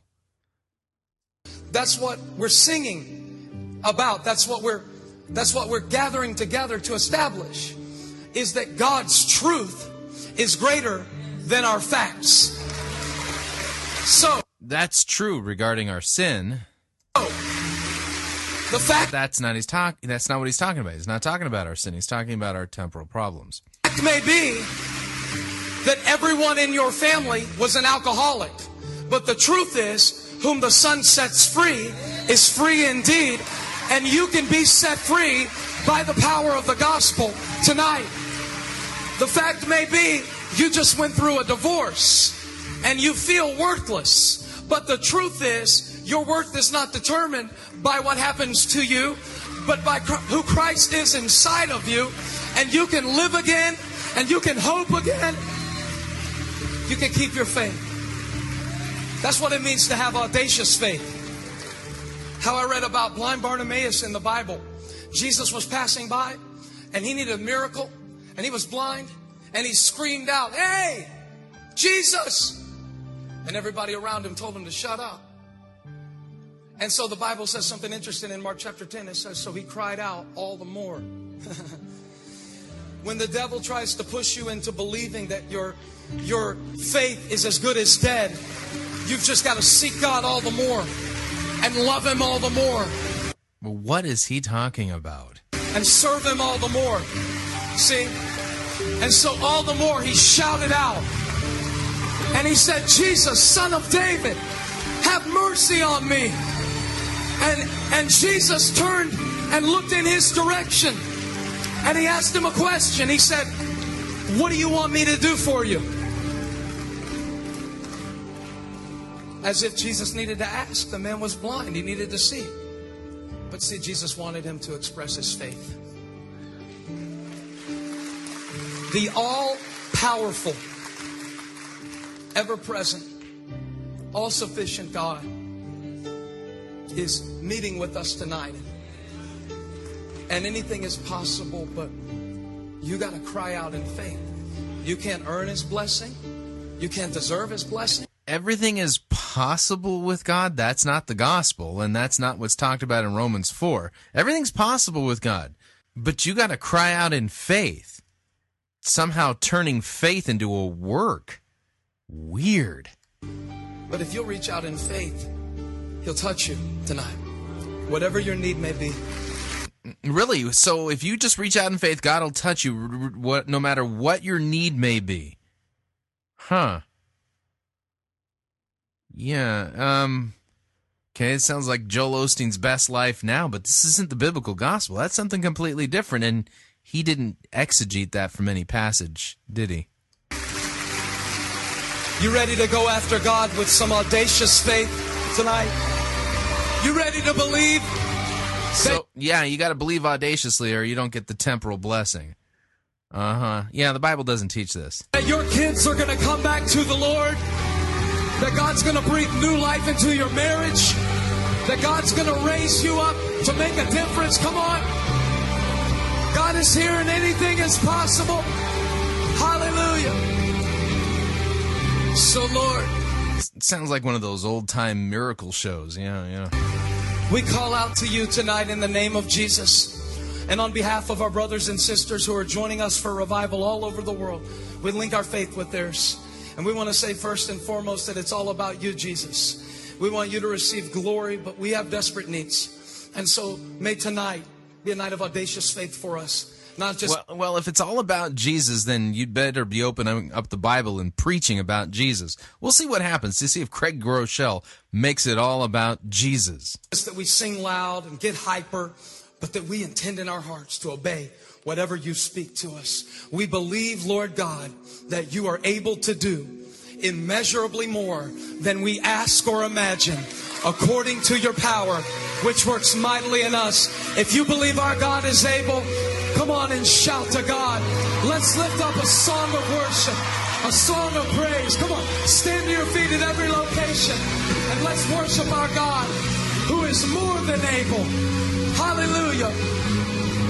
Okay, so now they're singing a song about God being able, apparently able to fix all your hiccups and burps in life. Let's fast forward through the song and let's get to Craig Groeschel's preaching. It's time for the Word of God to be preached in this house. Okay, so now it's time for the Word of God to be preached. Let's see if that's what happened last night. Was the Word of God preached? Stephen prayed that and said that it was all about Jesus. Let's see if God's Word is opened and if it's all about Jesus or somebody else. Let's see. Hey, while I'm bringing out some extra people to fill the stage, I had an idea that we could have like a little mosh pit surround the stage, because you can see this online or on television perhaps, but here at our Blakeney location as well as our Matthews location. We've got overflow crowds, just people busting out. The people who are clapping are the people who got a seat. Y'all are bad. Yeah, the people sitting in their car, watching on their phone, they ain't clapping about that. But it is good to know that God is doing great things. These fine folks behind me are going to help our preacher preach tonight. And we don't just have a preacher here tonight. We have with us tonight, I'm going to say this, and to some of you it'll sound a little melodramatic, but the greatest man of God that is in my life, and the man I consider to be my pastor, Pastor Craig Rochelle, is here with us to share God's word. And his wife, Amy, is also here with him, supporting him. And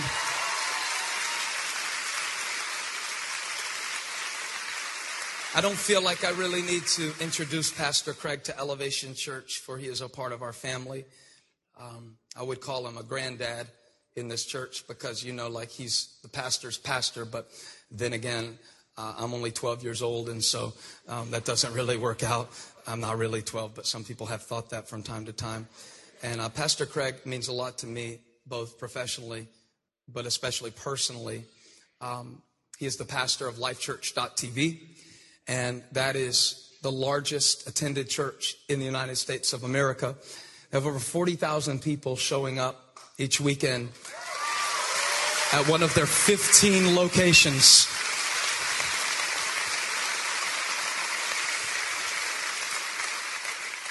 I always have to ask him right before I introduce him how many locations, because there's a good chance that he will have added one over lunch. They're growing so much. Okay, so here's a fair question. Are we going to learn more about Craig Rochelle or more about Jesus from this sermon? That's a fair question that I'm just asking right up front. Much for the Lord, and they taught us a lot about how to do multi-sided. He is one of the leading voices in the church today. You're going to be blessed watching him on television or online. We do want to welcome our television audience, and we want to thank TBN for allowing us to share this message with the world. It's such an honor to enter your home.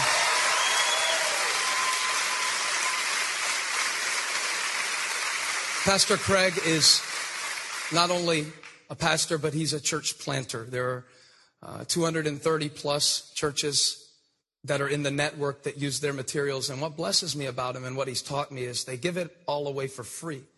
And they not only give away their sermon resources and their church resources for free, but they had a vision to make a Bible app that they could not charge people for, but just give away for free. It's called YouVersion. It's the latest thing that they've done to bless the church.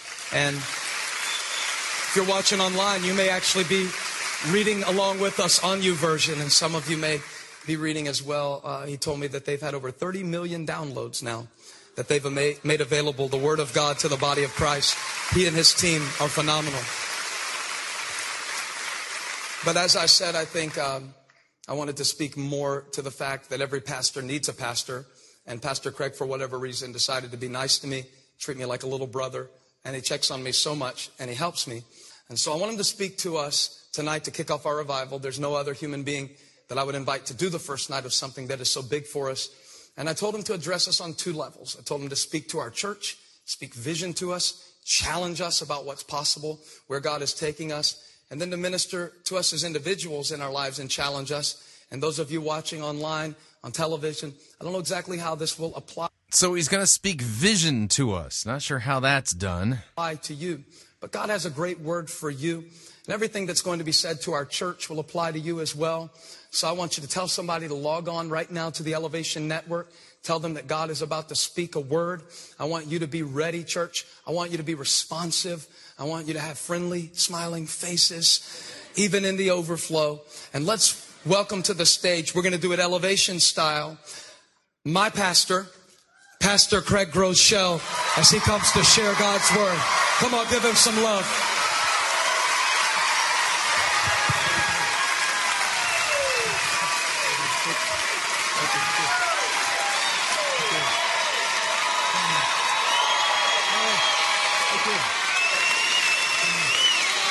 Thank you. Thank you. Thank you. Thank you. Woo! I've seen that on TV. When you do this, everybody goes down. I don't have that power yet, but you never know what might happen at Code Orange Revival. I don't think I've ever been to a place that's more excited about the risen Christ than this place. I'm telling you, it's a huge honor to be with you guys. This is like my church, away from home. My whole staff listens to your pastor. There are literally thousands and thousands of people from our church that listen every week. We feel like, and we are one church in different places, and we really feel that and believe that. And I know that you all know this. There's so many of you. I got texts from pastors all over the country that are actually joining in with their churches. And we welcome you all and our television audience and businesses. And it's amazing to have people all over the world with us right now. A lot of you don't know the Elevation story. And I just want you all to understand from an outside perspective that what's going on here is supernatural. Hands down, blow away, glory to God. This amazing church is not quite 6 years old. And just a couple of weeks ago, on Christmas, this is hard to believe, but a 6-year-old church saw over 20,000 people walk through the door. But get this, over 2,200 people stood up to surrender their lives to the Lordship of Jesus Christ. And where in the Bible does it say that people are saved by surrendering their lives? I thought we were saved by Jesus Christ surrendering his life. Seems a little backwards to me. By the way, are we hearing anything about Jesus? Not yet. I thought this was Open Up the Word time. Yeah, Bible hasn't really been opened yet.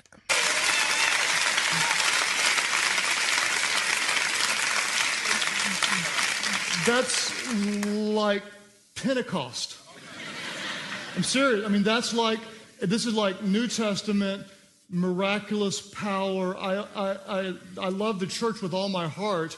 I love the church, but this is almost more of a movement than a church of what God's doing all over the world. And I hope that you feel that and worship God for it. And I have to say, when Pastor Stephen calls me his pastor, I feel more responsibility for that than you can imagine, because I want with everything that I have to have his ministry and influence far exceed mine, and I consider it one of my life goals. Well, if you're his pastor, would you rebuke him and correct him for his narcissism? Probably not. Why do I get the feeling that like pastor, like parishioner? Yeah, you'll see what I'm saying. Have we heard anything about Jesus yet? Have we learned more about Jesus or more about Stephen Furtick so far? Yeah. To help remove obstacles. And I've said before, to protect him, and it's not from like other people, he can handle himself, but even to protect him from himself, because that's what might be most dangerous to him. And his faith has been a gift to me. His friendship came along in a time where it renewed my passion even more so. And what I love about you all is the more success God gives you, the more humble you become. And you really realize this is God's, and it's supernatural.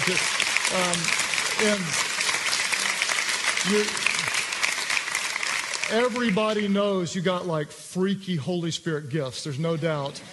But your integrity, your humility, your deepening passion in the Lord, you're growing up. You're barely even getting started, and oh my gosh, I cannot wait to see what God does. So I want to honor your pastors and love you all, your family. I'm so blessed to.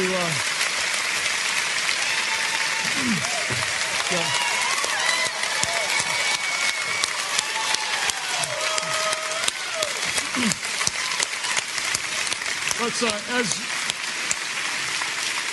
as you all remain standing, let's pray. Father, we worship you, we love you, we honor you for your work not only in this church, but in the global church all over the world. God, I pray for all those who are listening and watching online and on television, that your Holy Spirit would speak to them, build their faith, build their churches, build your church. God, I pray that this revival would be more than 12 nights, but would span over a lifetime as you use this church to bring people into your kingdom and to bring glory to your name, the name of Jesus, which is above all other name. God, we worship you, we honor you, we praise you, we give you all the glory. Speak to your church today a message that would build their faith and build your kingdom. We pray this in Jesus' name. And everybody said, Amen. Amen.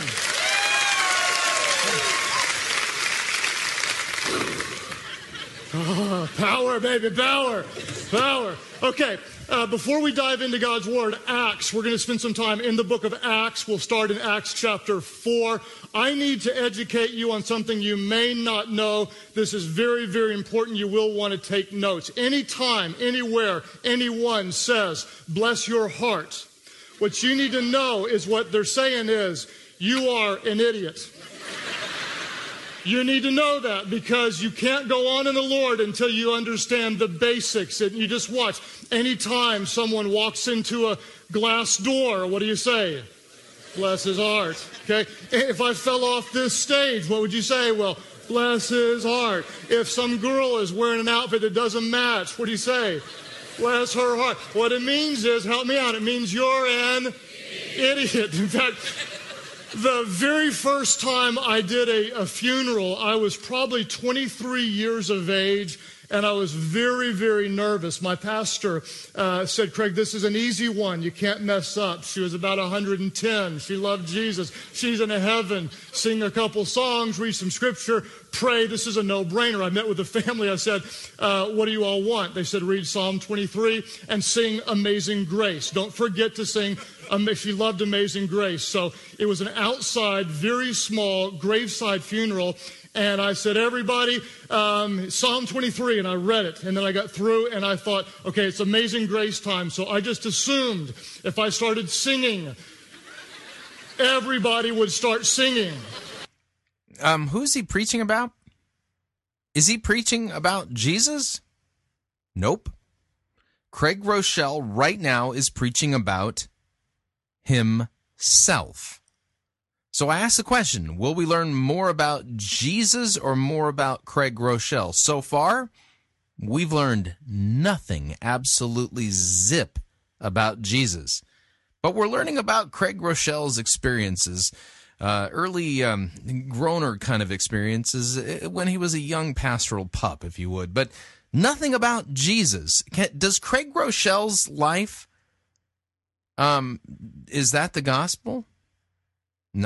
No, it's not. Does Craig Groeschel's anecdotal life stories have the power to bring people to repentance and the forgiveness of sins in Jesus' name? Nope, not at all. He's not the Messiah. But as a Christian pastor, he's called to proclaim the Messiah. Is he doing that right now? Nope, not at all. Whenever Pastor Stephen tonight said G and then started singing, my wife leaned over to me and she said, you can't do that, because I can't sing at all. And I just assumed I'd start singing and they'd join in. And so outside funeral, I started amazing, and everybody's going, this guy's bad. And they're looking at me, and I'm still going, and they're all looking at me, and I'm panicking, I'm freaking out. And so I just decided I'm closing my eyes, and I'm doing this one for the glory of God. I'm a fool for Christ. And I just, as best I could, I closed my eyes, and God is my witness. In the middle of my solo, a fly. I'm on the, a fly flies right into my mouth. God is my witness. His, a dingly thing back there hits the dingly thing and drops down into the back of my throat. And all of a sudden, I'm sitting next to Grandma's grave with a dilemma. What do? Do I, A, hack a loogie and spit the fly, or do I, B, swallow? How many think I swallowed? In Jesus' name I swallowed. Took that baby right on down. Swallowed. So that's the first mention of Jesus. In Jesus' name, he swallowed the fly. I don't know why he swallowed the fly. Perhaps he'll die. We're not really learning anything about Jesus, but Jesus was mentioned right there. First mention of Jesus. In Jesus' name, he swallowed a fly.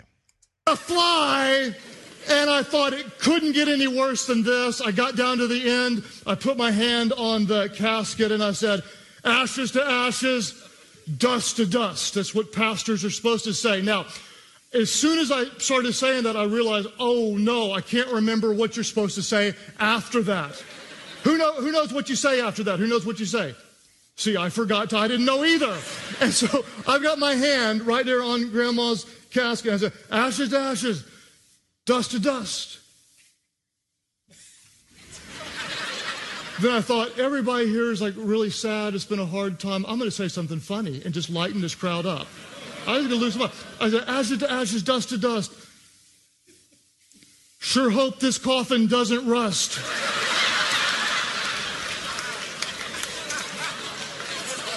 See, I thought it was funny. They're laughing too, right? No.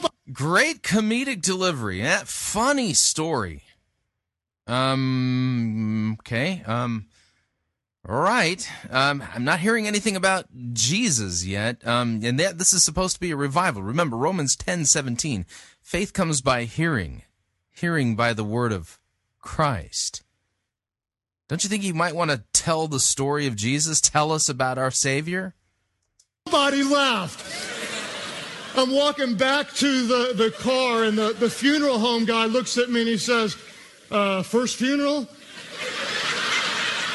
I said, yeah. He put his arm around me, and guess what he said? Bless your heart. You ain't nothing but an idiot. Somebody touch somebody next to you and say, bless your heart. Grab somebody else. Come on, all of our campuses, touch somebody and say, bless your heart. You ain't nothing but an idiot. All right. Let's dive in because I've got some good news for you. If you were voted most likely to... Okay, weird. He just said he has some good news for us. Usually when pastors talk about good news, that's a reference to Christ and him crucified for our sins. Think we're going to hear that? Well, let's see. Succeed, if you were the most talented, if you were the best looking, if you were homecoming king or homecoming queen, if you were the best athlete or the best looking, I have great news for you. God can still use you. I'm telling you the truth. He can use you. He can use you. God can use you. That's not the gospel. It's just that he specializes in using idiots. He does. He specializes in using idiots with massive faith in himself.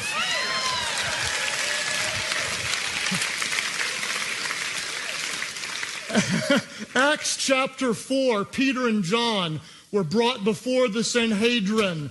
The religious folks said, stop talking about Jesus. We don't want to hear any more about Jesus. They said... Okay, now I want to point something out here. This is correct. Acts chapter 4 does say that the Sanhedrin ordered Peter and John to stop talking about Jesus. Okay? So here's a question I have. Is Craig Rochelle equally preaching about Jesus the way Peter and John did? Well, let's continue. By what power do you do this? They said salvation is found in no other name but Jesus. And on trial, All the other looked around and they were blown away because the religious leaders had the authority and the ability to put them to death. And these guys would not back down. They would not bend. They would not compromise on the name of Jesus. And Scripture says when they, the religious leaders of the day, saw the courage of Peter and John and realized that they were unschooled, and what type of men? Would somebody say it aloud? They were unschooled and ordinary men. They were astonished. They were blown away. And they took note that these men had what? Say it aloud. They had been with Jesus. Now, the Greek word that's translated as ordinary is the word idiotes. Can anybody see where this is going? The Bible translators, honestly, are polite. They're politically correct. What this word literally means, you can look it up yourself. It means an ignoramus. It means an ignorant or unlearned person. It means an idiot. When the religious people looked on, they were blown away.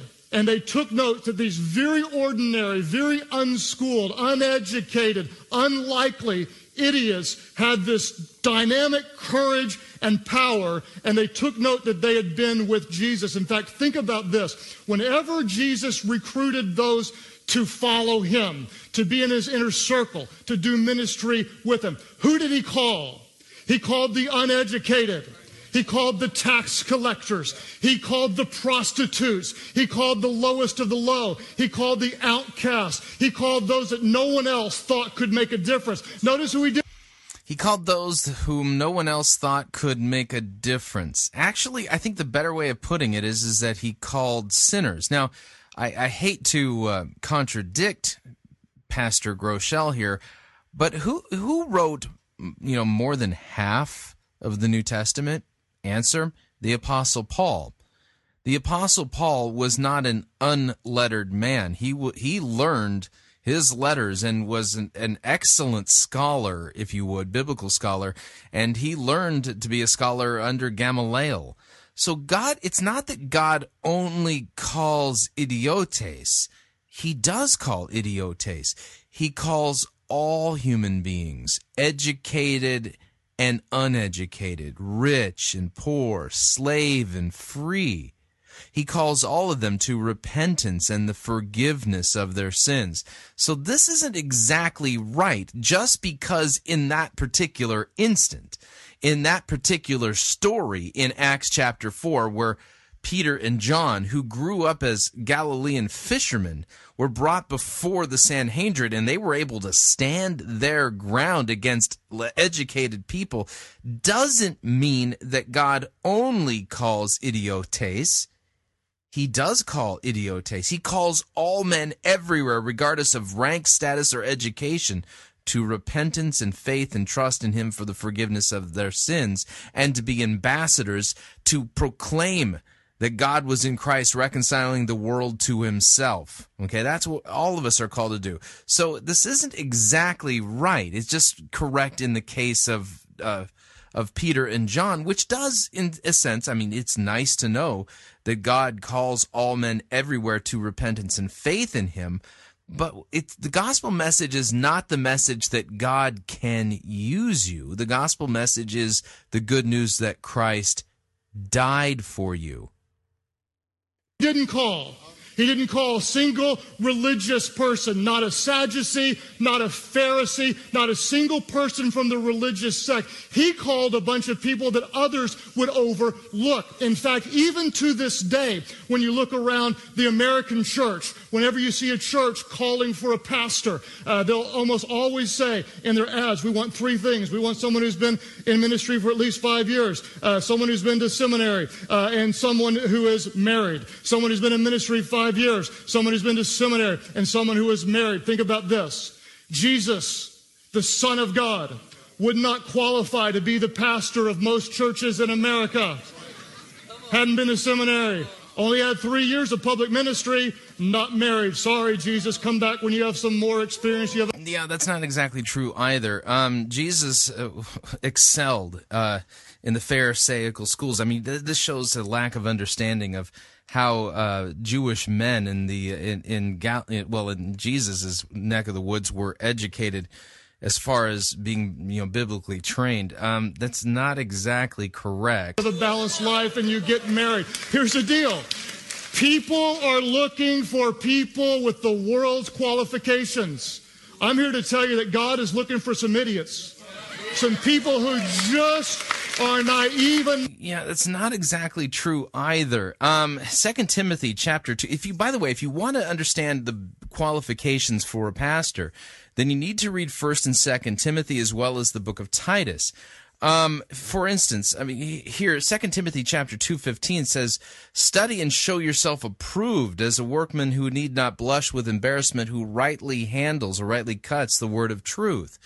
In order for somebody to teach in the Christian church, they have to show themselves as somebody who can rightly handle and teach God's word. This is what the biblical qualifications are for a pastor. These are not worldly qualifications.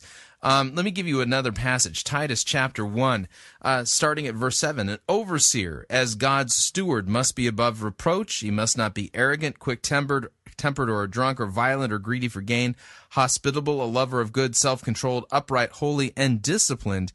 And he must hold firmly to the trustworthy word as taught, so that he may be able to give instruction in sound doctrine, and also to rebuke those who contradict it. For there are many who are insubordinate and empty talkers and deceivers, especially those of the circumcision party, and they must be silenced, since they are upsetting whole families by teaching for shameful gain." Think of money here. "What they ought not to teach." So one of the Cretans, a prophet of their own, said, "Cretans are always liars, evil beasts, and lazy gluttons." Well, this testimony is true. "Therefore rebuke them sharply, that they may be sound in the faith, and not devoting themselves to myths and the commands of people who turn away from the truth." So when you read 1 and 2 Timothy and Titus, you see that there are qualifications for people in the ministry that they have to study and show themselves approved as people who can rightly handle God's word, give instruction in sound doctrine, and to rebuke those who contradict it, as well as lives that show that they are bearing fruit in keeping with repentance, repenting of their sins. So, he's not going to a passage that talks about the qualifications of people in ministry, just looking at the word idiotes in Acts chapter 4 as if that's somehow normative. Now, keep in mind, I want to point something else out. Peter and John, even though they were unlettered fishermen, spent 3 years learning under Jesus. They were Jesus' disciples for 3 years. Do you think that 3 years studying under Jesus would be the best, most amazing seminary training known to humanity? There they've got God in the flesh, God the Son, teaching them directly about what the Scriptures say and mean and teach. Yeah. See, I think 3 years learning at the feet of Jesus is going to beat any seminary on planet Earth. So it's not like they were uneducated. They just weren't lettered and didn't have the Pharisaical Sanhedrin official letters behind their degree. But they earned their degree at the feet of Jesus. We continue. Enough to believe that he is real, that he is powerful, that he is here. Not just regular idiots, but he's looking for idiots who have been with Jesus and know what it's like to be forgiven, know what it's like to be healed, know what it's like to be transformed, who are so different because of the Son of God that they don't care what the world thinks, and they will live with audacious faith and do what others believe cannot be done. So I want to bring to you a word that hopefully will encourage you today about those of you who are idiots for Christ. Let me give you 3 thoughts. The first one, if you're taking notes, I pray that you will understand and live out that idiots for Christ obey irrationally. There we go. Obey irrationally. Notice the adverb, irrationally. Obey irrationally. Okay? If you want to say that you're obedient to God, crack open the 10 Commandments in Exodus chapter 20, read the list, and ask yourself the question, are you obeying? By the way, sinning is not just a matter of behavior. You sin when you break the commandments even in your heart. For instance, Jesus says in the Sermon on the Mount, it says in the law, you shall not commit adultery. But I tell you that you have committed adultery in your heart when you look at a woman with lust in your heart. You've already committed adultery with her. So when we sin against God, motives even matter. Thoughts matter. So we sin against God in thought, word, and deed. So obey irrationally. Great. How are you doing at that? By the way, the passage I just read in Romans 3 and 4 says that no one will be declared righteous in God's sight by obeying or keeping the law. So are you, what's the adverb that we can put behind the word, behind your obeying? Are you obeying faultlessly? Are you obeying irrationally? Are you obeying boldly? Or if you're honest with yourself, are you obeying pathetically? Are you obeying miserably? Are you not obeying? You see, that's the problem that Jesus comes to solve. Your lack of obedience. Because Jesus was perfectly sinless. He was perfectly obedient for you. And by faith, when you trust in Christ for the forgiveness of your sins, His perfect obedience and righteousness is given to you as a package deal. Remember, on the cross, your sins were put on Him. And when you are brought to repentance and faith and trust in Jesus Christ, His righteousness is given to you as if you're the one who lived it. So how do you add to Jesus' perfect obedience? Can you add to it? When God speaks, their answer is yes, no matter what, all through Scripture, whether it's... Right, yeah, that's because... Yeah, every single character in the Old Testament was all about whatever God said there, yes, I'm going to do it. Right. Every person in the Old Testament, every single one, they were all sinners. And they did not obey God irrationally or sinlessly. Or whenever God said to do something, they said, right on. Not even close. It's God calling Noah to build an ark when it hasn't rained for like ever. Yeah, and after the flood, he gets drunk and is lying naked in his tent. When God is telling someone, Joshua, march around the wall again and again and again. When God tells Gideon to go into battle with some pitchers and some torches and some trumpets. Yeah, and you didn't talk about the fact how Gideon really had to be coaxed and coerced by God to do that. That they were just simple enough to take God at His word and do exactly what He said to do. We see that again in the book of Acts before the Sanhedrin when Peter stands up boldly and says with the other apostles, Acts 5:29, we must do what? Somebody help me. They said, we must obey God rather than whom? We must obey God rather than everybody. Yeah, but the context of that is that they had told them to stop preaching Christ, and Peter said, no, we must obey God rather than men. This isn't about just mere obedience or some kind of thing like that. It has to do with proclaiming Jesus. Now, here's the question. Is he proclaiming Jesus? Craig Groeschel is not.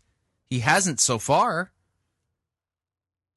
So, I don't think Peter and John would approve or even like Craig Groeschel's message, because at this point, he's talking about obeying God. Well, in the context of that verse, the verse is talking about stop preaching about Jesus. We have to obey God rather than men, Peter says in response. But here Craig is preaching about men and mere men, himself, Stephen Furtick, but he's not preaching Christ.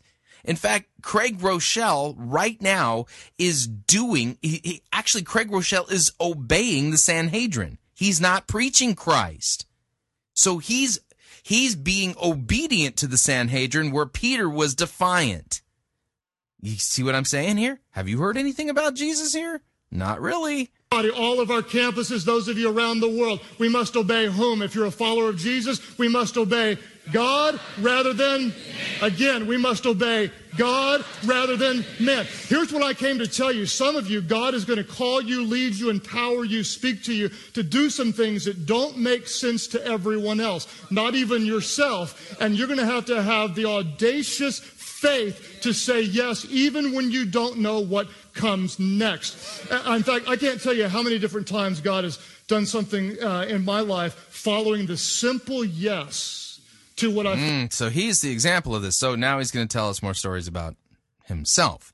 Are we learning more about Craig Rochelle or more about Jesus? Felt like he was saying. Not too long ago, I was in an airport flying home after teaching all day, a connecting flight. The flight was late. I was exhausted. I looked up at a person sitting across the aisle, and she gave me this great look. Pastor Stephen, you get it all the time. She just kind of looked at me and went like that. And I call that oh, you're my pastor look. It's, you're my pastor. And she came over, she goes, you're my pastor. And then I said, hey, it's so great to see you here. And where are you going? When we were talking. And I did the best I could to be friendly when I was exhausted. And then I kind of just said, oh, it's awesome to see you. Do you mind if I just kind of finish reading here? Because I was just exhausted. And as soon as she turned away, I felt like there was something in my spirit that was saying, God wanted to do something in this, and that I shut it down. I don't know if you know what I'm talking about, but it was just that sense. And so I just said to her, hang on, wait, come back here. I'm sorry. I feel like you wanted to say something else, and I cut you off. If you want to talk, I'd love to listen.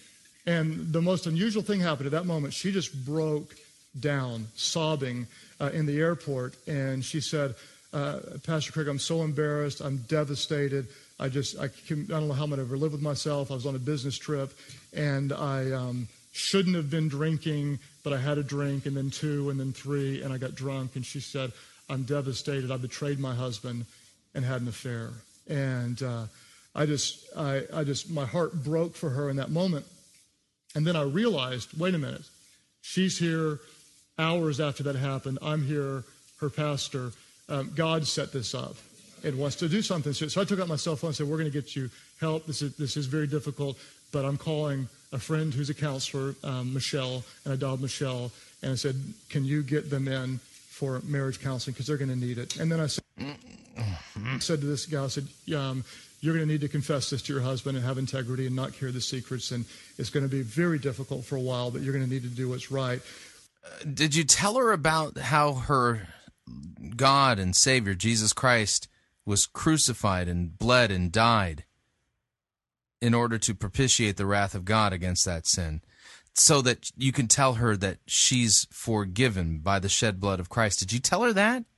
I mean, we're dealing with a sin here, a pretty good one that Jesus bled and died for. Can we hear the good news about the forgiveness of sins won by Christ? This will be a great place to segue into telling us about Jesus.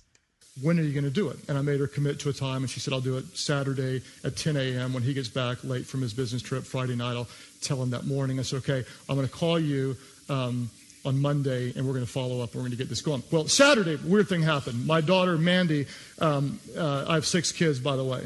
Okay, count them, 6 kids. That's a basketball team with a sub. Okay. We just happen to believe that children are a blessing from God. We do. We just do. Some people say, why you have so many kids? The honest reason is my wife will not leave me alone. She won't. It gets old sometimes, but you got to do what you got to do. I always tell her, not tonight. Let's just cuddle. Let's just hold each other. I thought we were going to hear God's word, and this is all about Jesus. So far it isn't. This isn't about Jesus at all. You know how women are. One thing, that's all they think about. One thing. So anyway, Mandy, my daughter, had dance practice across town, a dance rehearsal, which was odd. And so I dropped her off at 10 o'clock. And I realized it's 10 o'clock. And I thought, I need to pray for this couple. And so I'm praying heaven down for them. And then 10:30 rolls around. I go, I still got an hour to kill. What am I going to do? And I don't know about you, but I've learned to kind of try to talk to God just in short bursts of prayer. Just, not long prayers. Just like, what do you want me to do, God? Just kind of like that. And again, I had this weird feeling, and I knew it had to be God, because either God or Satan. Because I felt like...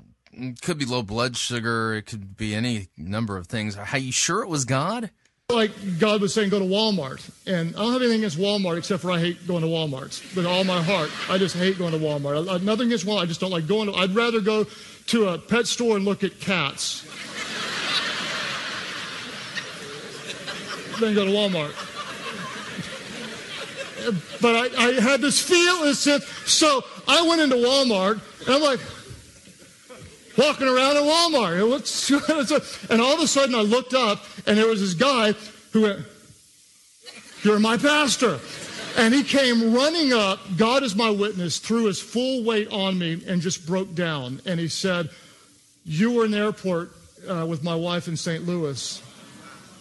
And he said, "She just told me 30 minutes ago what happened. I didn't know what to do, so I came to Walmart."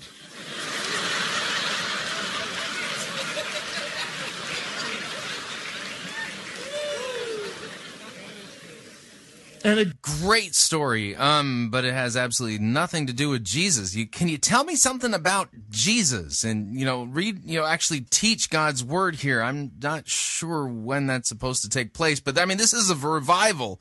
And you've talked about some pretty, gory sins here. Does the cross have anything to do with those sins? Again, man, the Spirit of God just I could just sense his presence, and I just held him and right in the middle of Walmart. It's like, whatever. And we're hugging and crying, and I didn't care at all. And I said, "My heart breaks for you. I know this is betrayal. I know you're in deep pain, but here's what I want you to understand.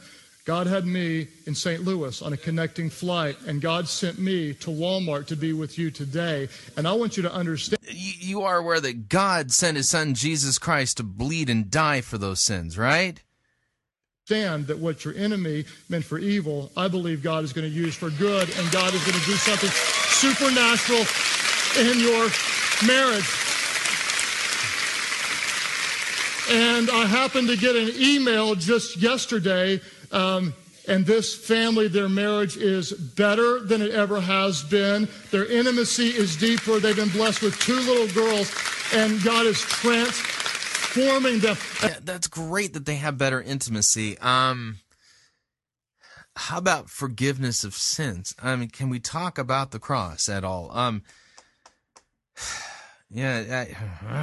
And now, every time that I feel like God tells me to do something, it's not like, whoa, I don't lead the whole aisle of people in the frozen goods to Christ every time I go to Walmart. But here's the deal. If you will listen to God and have the faith to obey, you're going to watch. If you will listen to God and have the faith to obey. Yet Romans 3 and 4, which I read earlier, said that we are saved by grace through faith. We're not saved by our obedience. Uh-oh. If you are just a big enough idiot every now and then when you feel like God wants you to reach out to someone, to call someone, to give something to someone, to encourage someone, to email them a scripture, to invite them to Elevation Church, to reach out, and you have that faith, God is going to do things beyond what you can ask, think, or imagine. Be an idiot and obey him. Here's the deal. Your pastor did a 40-day liquid-only fast before he started the church because he... and Jesus fasted in the wilderness for 40 days after he was baptized by John the Baptist. I wonder which is more important. Felt like God told him, "Bless your heart, Pastor Stephen. 40-day liquid fast." And I'm here to tell you, God honored that. And a bunch of what you see today is because he obeyed what God told him to do. The stories of this church, it's unbelievable. In fact, the stories about Jesus are better than those stories, too, In fact, you all, talk about idiots, did a capital campaign for a building before you had any idea where the building would be. And you guys gave like crazy to a vision that wasn't even crystallized, and now is the Matthews campus. And then to top it all off, at the very first offering in this building campaign, God put it on your pastor's heart to give away to another ministry every dime given to the very first part. And this church has never lacked as your pastor has been generous and obedient. And you watch as God just blesses that kind. Believing in Stephen Furtick won't save anybody. Stephen Furtick isn't the Messiah. Stephen Furtick didn't die on the cross and rise again on the third day for the sins of the world. In fact, Stephen Furtick is a sinner just like you and me, and he's in need of a Savior. Weird that now we've switched from talking about Craig Rochelle to preaching about Stephen Furtick, but Jesus, I'm wondering, do you think Jesus will make a cameo appearance at the end? Maybe they'll, let Jesus come on stage for just a second so he can wave at everybody and say, hi, I'm here. I'm glad they let me show up, but, I wasn't asked to speak tonight, and, I got more important things to preach about than me, little old me, poor Jesus. It's crazy. Pastor Stephen? Yes, it's crazy. It's crazy that you're preaching about yourself and Stephen Furtick and not Jesus at a revival. Weird. I mean, this shouldn't happen at a church, period, yet alone a revival, an old school revival. Stephen calls me, Greg, I'm thinking about starting 2 campuses in one day. What do you think? Bless your heart. Bless your heart. Pastor Craig, I'm thinking about doing a 12-night revival. What do you think? Bless your heart. Bless your heart. And we have no idea. All I can tell you is I'm thinking about preaching about myself. Bless your heart. Is at the end of 12 nights, and some of you, you're going to be hardcore, and you're not going to miss a single night.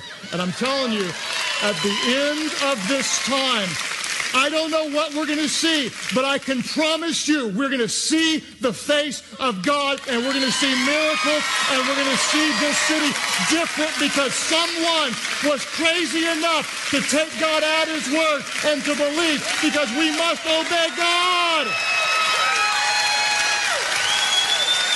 Yeah, we must obey God is not the gospel. That's the thing that actually condemns you because you don't obey God.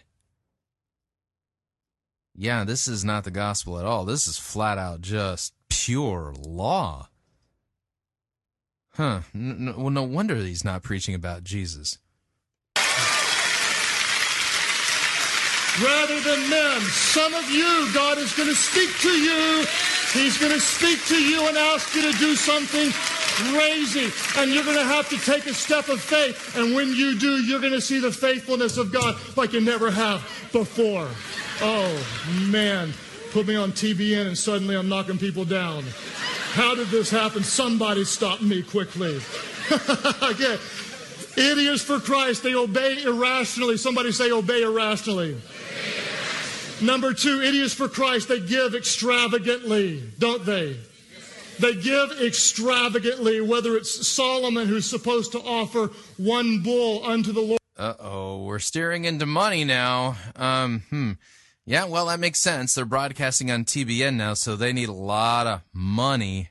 Lord, as it is tradition, but instead offers 1,000 animals to God. If it's the poor widow who walks in and takes the little that she has, but it's all that she has, and worships her God. If it's the woman with a bottle of oil that's valued at 1 year's wages, and she's very, very poor, but in an extravagant moment of adoration for Christ, she breaks the whole thing open, pours it on him. And religious Judas, who ended up having a problem with money, looks at her and says, bless your heart, that's stupid.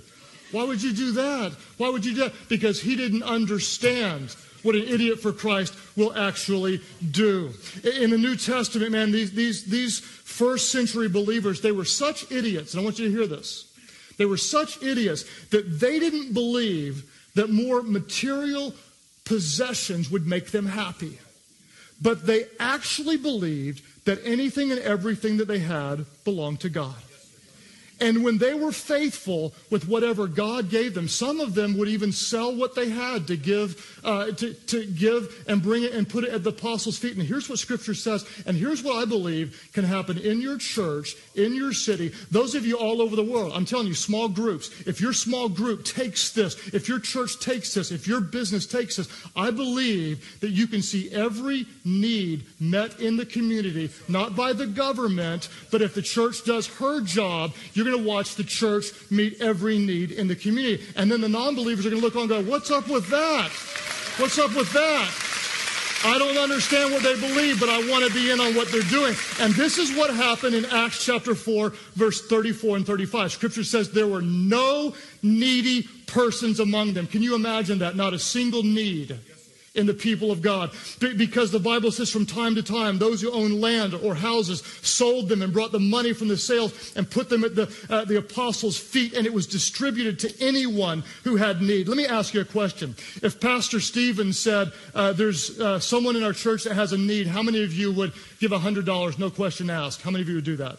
Okay. If I said to you there's a single mom who can't repair her home, or an older widow who can't repair their home, how many of you are good with your hands and have some tools and would be there to help out?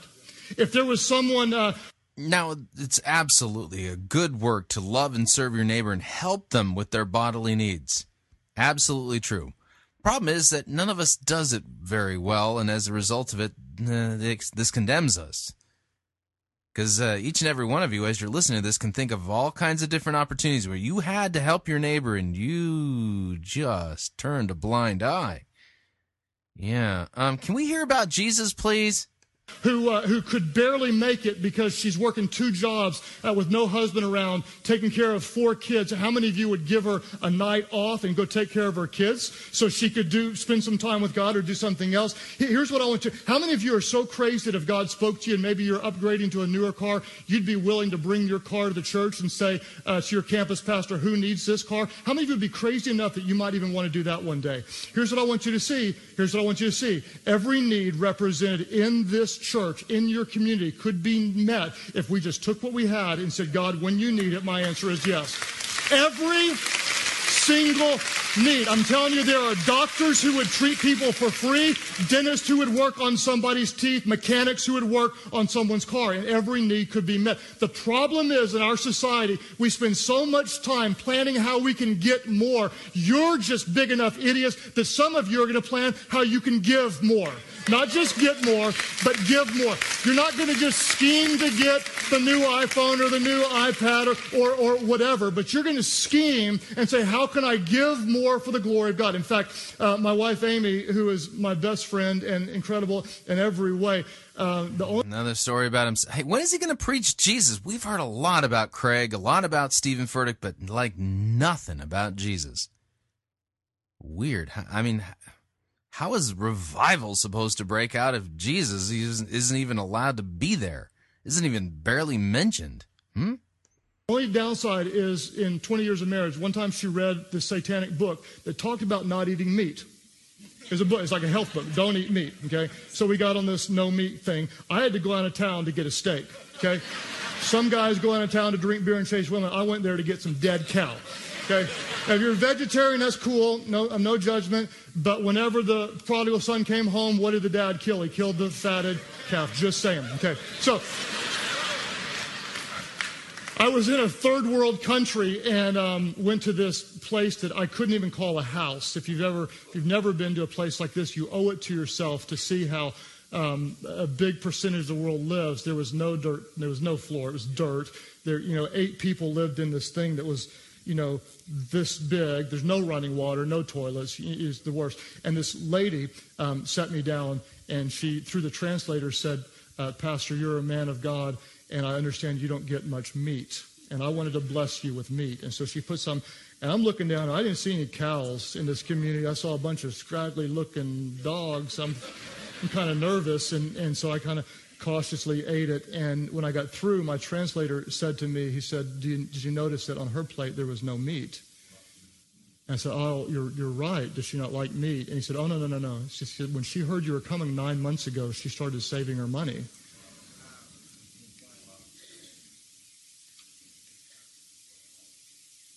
To bless you, the man of God, with meat.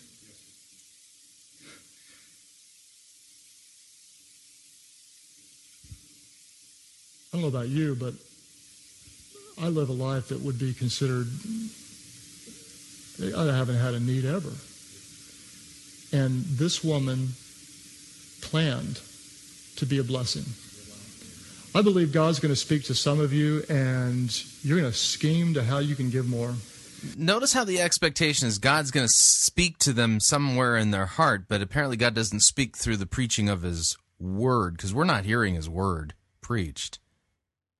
What are we up to? What, 3.5, maybe 4-ish verses total? Have we heard anything about Jesus from this man of God? And this, I'm telling you, this is one of the most crazy, irrational, generous churches around, and that's one of the reasons why God is blessing it. But I believe God, there's some of you that you're not tithing yet, and God is going to speak to you at this moment, and you're going to do what's right, and you're going to return. And now the tithe, which is an Old Testament command. Yeah, look in the archives of Fighting for the Faith, especially regarding Robert Morris. Just type in Robert Morris, and you'll hear episodes where we pick this apart and show you biblically Christians are not under this law. Earn 10% unto the Lord through his church, and you will see the faithfulness of God. And the world's going to look on and go, that's just stupid. That's idiot. Anybody who do that, I'm here to tell you, God can do more with 90% than you can do with 100%. And some of you are going to say, but I'd have to rearrange my life to do that, to put God first. And I'm here to tell you, yes, you will. When Pastor Stephen, their family's giving is so. Why do you think it is that what Craig Rochelle here is preaching is so radically different? It's like 180 degrees different than what I read from Romans chapter 3 and 4. Interesting. I read from the Scriptures. I taught from the Scriptures. Craig Rochelle, he's not. Unbelievable. It scares me. In fact, he called me and said, this next year, here's what I believe I want to give. And I just, in the flesh, I said, but wait a minute, you've got kids, you need to think about the future. And they're like, no, I just backed off because that is the heart that God has blessed. That's why a 6-year-old church could give away $2 million last year. A 6-year-old church could give away $2 million. That's why there's no ticket price on a revival where you bring in the greatest speakers from around the world, because an idiot for Christ will give extravagantly. Number one, everybody say it. Idiots for Christ obey irrationally. They give extravagantly. And number 3, idiots for Christ do what others believe cannot be done. All law, and this is not Christianity. Idiots for Christ, they obey irrationally. They give extravagantly, and they do what others believe cannot be done. When I first started getting to know your pastor well, your church was 1 year old, a little baby startup church. He said, Pastor Craig, God's given me a vision. By the year 2010, we will see 10,000 people gather. There's not a person on planet Earth that would have believed that was possible. Not a single person except for the woman who's married to him. And before that happened at Time Warner, you saw even more than that. This is a pastor with massive faith that believes with God all things are possible. And you see this kind of... Weird. Again, we're here. Is Stephen Furtick the Messiah? Why are we hearing about him? I thought Stephen said it was all about Jesus. This is just flabbergasting. I mean, weird that Christian pastors would spend so little time preaching about Jesus and so much about preaching about themselves. And this is exactly what Matt Chandler warned against, isn't it? Reading yourself into the Bible. Faith in the New Testament, when the disciples were being threatened in Acts 4:29, they said, now Lord, consider their threats and enable your servants to speak your word of God with great boldness. Stretch out your hand to heal and perform miraculous signs and wonders through the name of your holy servant, Jesus. And what did the disciples? They were just big enough idiots to believe that through the power of Christ, they could heal the sick. And that through the power of Christ, they could raise the dead. So he wants the power of Jesus, but doesn't really want to preach Jesus. How is that possible? How do you talk about the power of Jesus, but don't preach Christ? Weird. Through the power of Christ, they could cast out demons. And through the power of Christ, they could transform lives. The first time... Yeah, and they preached about him incessantly. I ever saw this happen, I was 23 years of age, again, a very young pastor. A woman came up after church and said, Pastor, the doctor said I'm going to lose my eyesight within 6 months. Another anecdotal story from his life. months, it's going to be gone. I can barely see anyone. I just read that day that if there are any sick among you, let them come before the elders of the church, anoint them with oil. The prayer of faith will heal the sick. I'd never done that before. I was in a traditional church. I said, hang on right here. I ran into my pastor's office. There were 2 bottles of oil up on his shelf. I grabbed one that was prettier looking. I thought, we need pretty power for this. I opened it up. It had this beautiful cinnamon smell. I thought, it smells good. It looks good. I went out. I didn't know how to do this. I put some on my finger. I thought, I'll just make a cross. That sounded spiritual to me. I put it on her forehead. First mention of the cross now. And he's not preaching the cross. Weird. And when I did, she started to scream. She said, oh, it burns. It burnt. Well, what I didn't realize is it wasn't like anointing oil from Israel or something cool like that. It was actually oil that you put into a lamp to make the room smell cinnamon.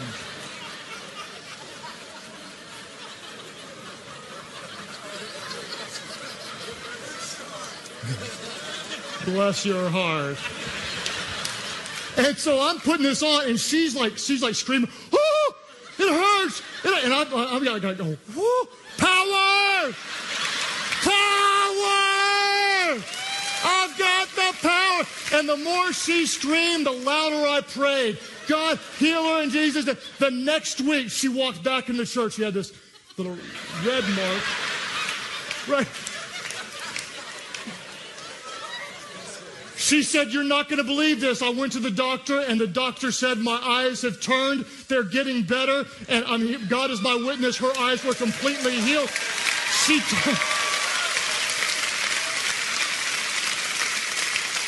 told me that, and I said, no way. I've learned to say things like praise the Lord and stuff like that now. Here's the deal. Here's the deal. Some of you... Boy, he has these people in the palm of his hand, and weird. He's not preaching Jesus. Notice that the first mention of Jesus and the first mention of the cross were just part of the punchline and jokes. I mean, some of you, you've come in with something that nobody else believes is possible, but you have a need. And I'm here to ask you this. Is anything impossible with our God? Is anything impossible with our God? Some of you right now are going, but I'm not a pastor. No, listen, remember, God specializes in using idiots anywhere, wherever you are. In fact, when I went before the ordaining board of a denominational church, I got declined for ordination my first time through. Your ideas are too crazy. You're too fanatic. It's too weird. You got too much. And I got declined. I was not ordained. They did not ordain me. I went out of the car crying my eyes out, crying out to God, and I felt like I heard God, not audibly, but there was something I needed, and I believe it was from God. And what I heard was, you are not who others say you are. You are who I say you are. And I say you are called. So he gets direct revelation from God. I've come that makes him a prophet. To elevation, and there are weird. Why doesn't he preach about Christ if he's a prophet? Some of you online that you need to hear this. You are not who others say you are. You are who God says you are.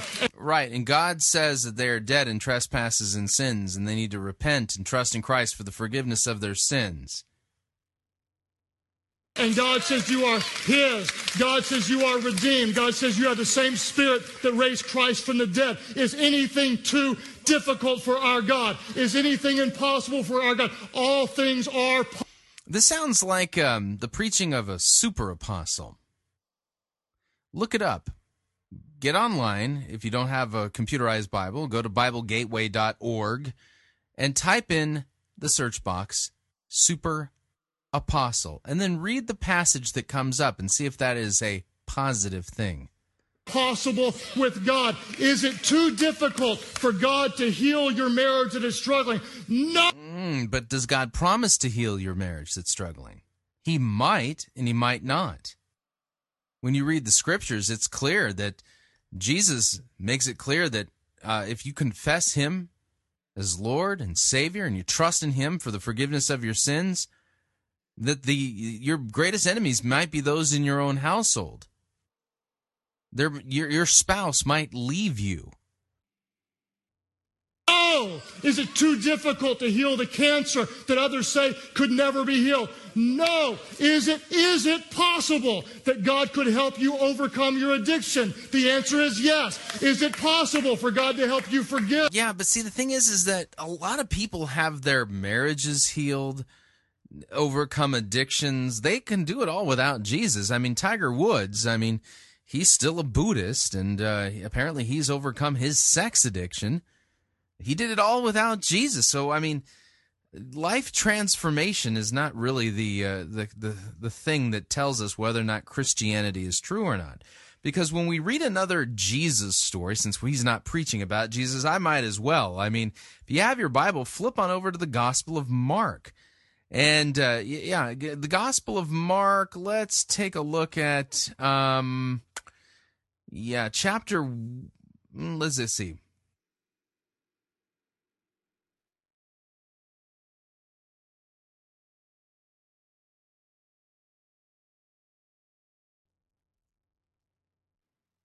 Chapter 2, starting at verse 1.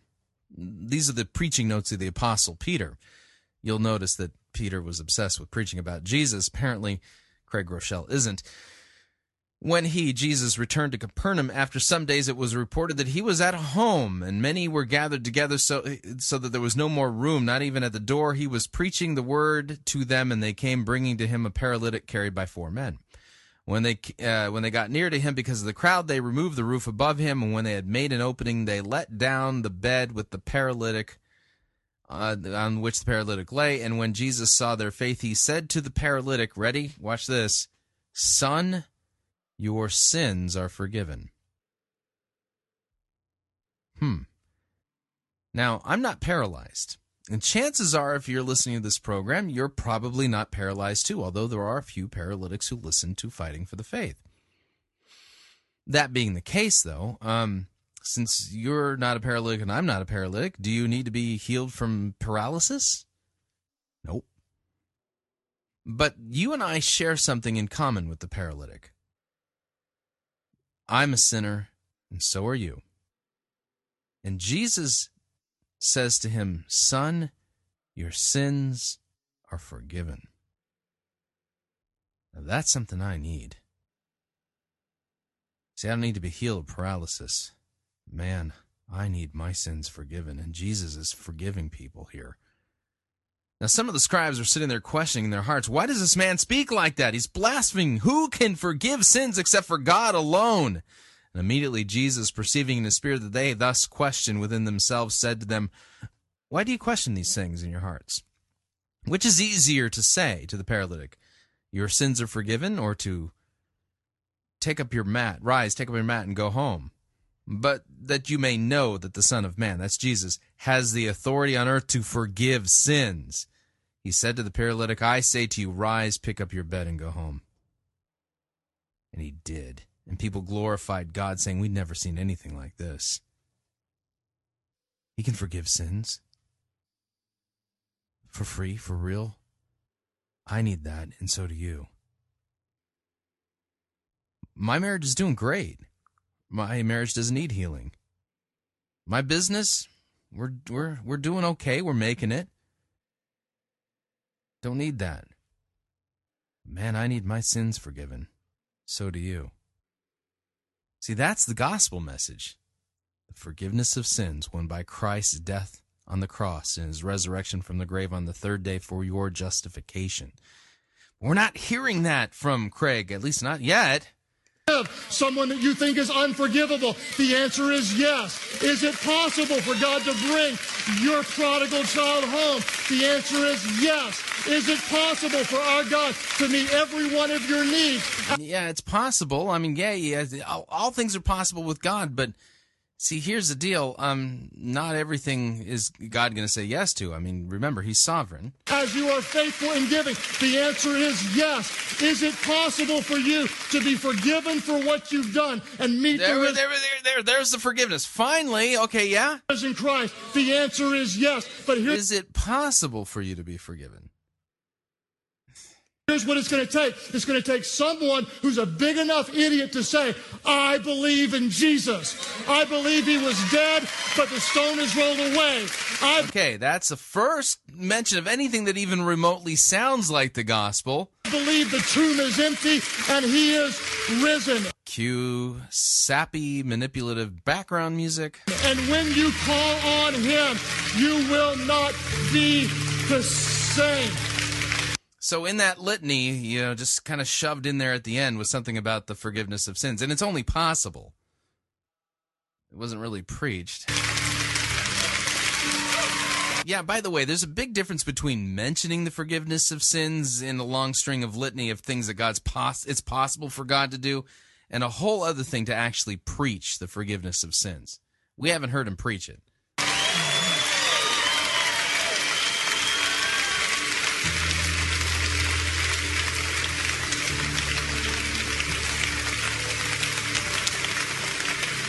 There are those of you here, just go ahead and remain standing. There are those of you here that God has brought you here because you're not an idiot yet.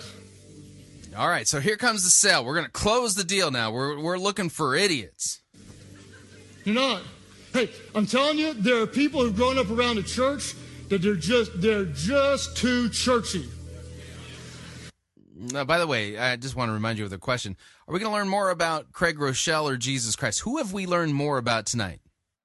Answer, Craig Rochelle and Stephen Furtick. Very, very little about Jesus from them. You just kind of believe in God and that's it. You just always believed in God. I'm telling you, even the demons believed in God, Scripture says, and they were smart enough to shudder. Yeah, that's true. There are some of you need to go from a right here belief in Christ to a right here belief in Christ. Now he's pointing to his head to his heart. Not just believe in him but live as if he doesn't exist, but to call on him to be everything. To be everything. To not just an add-on to your life, but everything. And then you become a little different. You become one of those people that do this, and one of those people that love like crazy, and one of those people that give like crazy, and one of those All law again. people that just say, I just believe God wanted me to reach out to you, and all of a sudden you start seeing things happen when you become a big enough idiot for it. Now here's the deal. Here's the deal. I want you to listen carefully because there's some of you right now, you may believe in him, but you don't know him. And guess what? As you call on him, Jesus, let me tell you who he is. He is the Son of God. Yeah. And he came because we are sinners. Right. Okay, cool. Yeah, we're going to hear. Okay, so we're all sinners. Finally mentioned here at the very tail end of this revival sermon. Okay, so we're sinners. What's that mean? Every single one of us. You don't believe me? You watch your 2-year-old. Just try to take something from him. Mine, selfish. You don't have to teach selfishness. We are horrible, filthy sinners in the eyes of God. Right, this is true. Why didn't you spend some time unpacking these thoughts in the middle of your storytelling about yourself and Stephen? God sent his Son, Jesus, who was without sin. Yes. He gave his life on the cross. He Yes. is risen. Here's the deal. Scripture says anyone who calls on his name will be saved. There are some All right, now, that's a bona fide gospel nugget or sprinkle. Hang on. If you blinked, you might have missed it. I mean, if you sneezed, and had to go and blow your nose, you may not have actually heard this. I mean, there was so little preaching about Jesus and the cross. But I'm glad that it was there. I mean, yeah, at the tail end of it. And if you're not a Christian already, do you even know what he's really talking about? Some of you, you're ashamed of your past. When you call on him, every sin you've ever committed will be forgiven by God. You are a new creation in Christ. The old is gone and the new has come. And I'm going to ask you right now in front of God and everybody, if you need his forgiveness, if you need his grace, if you need his salvation, be an idiot. I don't care what anybody thinks. I want you to declare before the whole world, I need his love. I need his grace. Save me. Forgive me. I don't want to be just a go to church every now and then. I want to give my life to him. I want to give my life to him. That's not the gospel. The gospel is that Jesus gave his life for you. Backwards. All of our campuses, all of our places, that's you. I need Jesus. Lift your hands high right now. Lift them up high right now. I need salvation. I need Jesus. I need his forgiveness. I need his grace. How many of you? Serious. Why didn't he spend his time preaching about Jesus? Why are we getting Jesus tacked on to the end of all this storytelling about himself? Is that just because it's obligatory? Oh, yeah, this is a revival. I better say something about sins and the cross and forgiveness. How many of you have something that God put on your heart but you have not yet done? You've got some delayed obedience? Lift up your hands right now. Now we're switching to the law. Lift up your hands right now. And it's not even something written in the Bible. It's something written on your heart, apparently. God's put something on your heart, but you haven't done. Guess what? You're doing it today. How many of you are crazy enough to where you'd like to scheme to be able to give more for the glory of God? So much more that the world looks on and says, what do they have? I want to have that. How many of you have a need for something? Apparently, we're totally done with the gospel part of this. Something that may look impossible, and you're just crazy enough to believe that with God all things are possible. We're going to pray. We're going to pray that God's going to do miracles. First, would all of you pray aloud with those today that say, I truly need Jesus? Just all our churches around the world, all of our locations, just pray aloud. Pray, Heavenly Father, save me from my sins. Make me new. I believe Jesus died for me so I could live for you. Fill me with your Spirit so I could serve you with my whole life. Thank you for new life. I give you mine. In Jesus' name, God, I pray for this group. I pray that your Spirit would convict those who have heard from you but have not yet obeyed. I pray they're such an idiot, God, that they would obey what you call them to do. God, I pray that obey. And it's not even obey what's written in God's law. It's whatever God puts on your heart. That you would bless and prosper this church as they sacrificially give to this awesome movement, first returning the tithe which belongs to you, and then, God, giving irrationally above that. God, I pray that we would all be blessed in the gift of offerings. God, I pray that you would speak to those with significant means to give supernatural and sacrificial gifts to further the work of your kingdom. And now, God, for those who are facing something that appears impossible, hey, we face the facts, but we never give up our faith. We believe, oh God, that all things are possible. We pray in the name that is above every name, the name of your risen Son, the Lord Jesus Christ, that your power would sweep through every heart. God, that there would be supernatural healings. God, that there would be relationships restored. God, that there would be those brought into your kingdom. That, God, this city would be different because your presence is here. We believe for miracles. We believe for your presence. And God, when you act, we'll give you the glory. We'll give you the honor. We'll lift up our hands because we don't care what anybody else thinks. We're idiots for Christ. And the world will look on and they will be astonished at this church and every church in the country because they will see ordinary people. Yeah, I'm astonished because I'm not hearing a church preach Jesus. I'm hearing the pastors at that church preach themselves. Weird.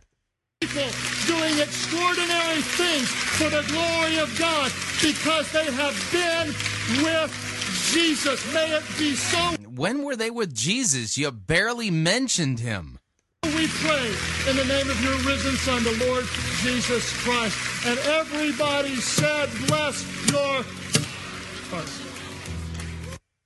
Yeah. Okay. I think we're done. We're done with that, at least. There's one more thing I want to play. Because you need to hear the difference.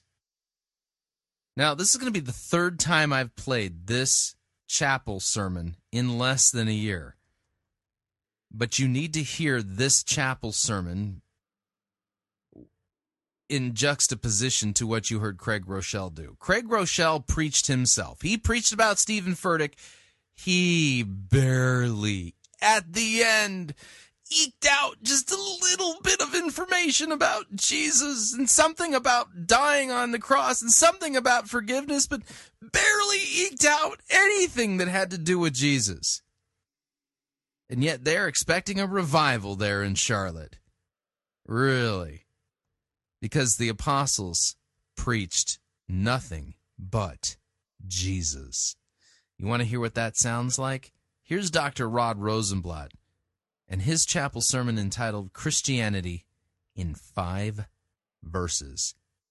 Listen to the stark contrast. Here we go. In the name of Jesus, amen. I begin with a true story, a story of something of which I was a part as a pastor here in Orange County. I was serving as an interim pastor at a non-LCMS Lutheran parish out on El Toro Road years ago. An interim pastor is a temp, called to hold things together as best he can while the congregation goes through what has become the overly long process of issuing a call to a pastor. It's a holding things together with baling wire and bubble gum. One Sunday, we were talking in the adult class about the call to every Christian to witness to others about the gospel, to tell the story. Before people left that Sunday morning, I gave them an assignment for the following Sunday. The setup I gave them was this. Imagine a situation where a close friend or friends asked you what Christianity was, what it was about. I specified for them conditions that were as good as it gets. A close friendship with him or them over many, many years, kids who played together each week, a situation where it was normal to phone one another every week about this, that, and the other thing. Maybe you vacationed together as families every summer. Your friends saw you as honest, intelligent, of goodwill, and so forth. He or they respected you in every way and without reservation. He or they, as Luther said, always put the best construction on everything that you do. So, the assignment was to take a piece of paper and write down the answer to their question, what is Christianity? Then bring that paper back with you next Sunday. Got it? The following Sunday, I was looking at 50 bright Lutheran Christians who had attempted to set the basics down on paper and realized they couldn't do it. 50 or so blank pages. Now, what I want to do with you in just a few short minutes is something so basic, so fundamental that it's almost embarrassing to say the words. And even those words are not mine, really. I stole them. From whom? From C.S. Lewis in his essay, The Weight of Glory. His subject was that God delights in us whom he put into Christ. It was he, as an Englishman, remember, you don't embarrass anybody, who said that he blushed to even say the words, but he was going to defend that proposition anyway. God delights in his children adopted in Jesus. What I want to do this morning, embarrassingly, blushingly simple as it sounds, is walk us all through the basic Christian message in 5 verses. I picked 5 verses from my acquaintance with the Navigators and, to a certain extent, from confirmation memorization. But the same thing could be done with a different half-dozen verses as well as these, and another half-dozen different verses after that. How? Well, if you have what's called a study Bible, go to the ones I'm going to use and use your study Bible. It will supply you parallel verses everywhere in the Bible. Using a study Bible this way is a skill much worth having if you've never done it before. Or use your doctrine textbook. Doctors Mueller and Moss chose verses even better than our standard 3-volume dogmatics by Franz Pieper. Why do this anyway? Well, we've all got to have some kind of organization or map telling the story. Plus, religious discussions have a way of wandering all over the map. All too often we never get through the story because we or our curious friends follow Alice down various and sundry rabbit holes and go completely off the rails. So, what's the subject of each verse, you ask? 1, that all children of Adam and Eve, primarily me, you, have sinned. 2, that the penalty for sin is death, bodily first, then forever in hell. 3, that Jesus Christ paid that penalty we've accrued by his death on the cross for each and every one of us. 4, that justification before God is pure gift as opposed to a matter of our works. And 5, the assurance that one really is justified before God now and then forever. 2 caveats. This is not mechanical, thinking something like Campus Crusades 4 spiritual laws. There will be men or women with whom you are talking who have so heard the law that you can completely skip the first 2 sets of verses. They're already so crushed, so broken by the law, that you doing any more of the law is totally unnecessary. So skip the verses about the law stuff. Go to Christ, his death, what his death did, what justification is. Why? Because your hearer has already gotten the bad news, but still is in need of you explicating the good news. Know beforehand that you are often going to be asked how you know this gospel is true, not helpful, true. And for that, I recommend our apologetics course here, no matter whether it's from me or from Dr. Moss or from Dr. Francisco. We're all doing the same sort of thing. So, let's look quickly at each of the verses, shall we? First, that we, I first, then only the person to whom I'm talking, are sinners, are sinful. Romans 3:23, for all have sinned and fall short of the glory of God. The Bible is addressed to rebels who hate their Creator. That's me and you. The classic text is, of course, the story of the fall in Genesis 3. But there are New Testament parallels as well. For example, St. Paul's parallel in the first half of Romans chapter 3. Dark, dark, dark stuff. And it's about you and it's about me. This is, of course, not very popular. As Lewis said in his The Case for Christianity, the Christian story begins with bad news. Jesus said that it is only those who are sick and know it who have the need to go looking for a physician. Those who imagine that they are well and not sick unto death will ignore a physician. And I recommend that when we talk about sin, we use ourselves as illustrations. Lord knows there's plenty of raw material. Not using the sin of those to whom we're talking. Do it autobiographically. Your hearer will connect the dots between us, all, you yourself, and himself or herself without your help.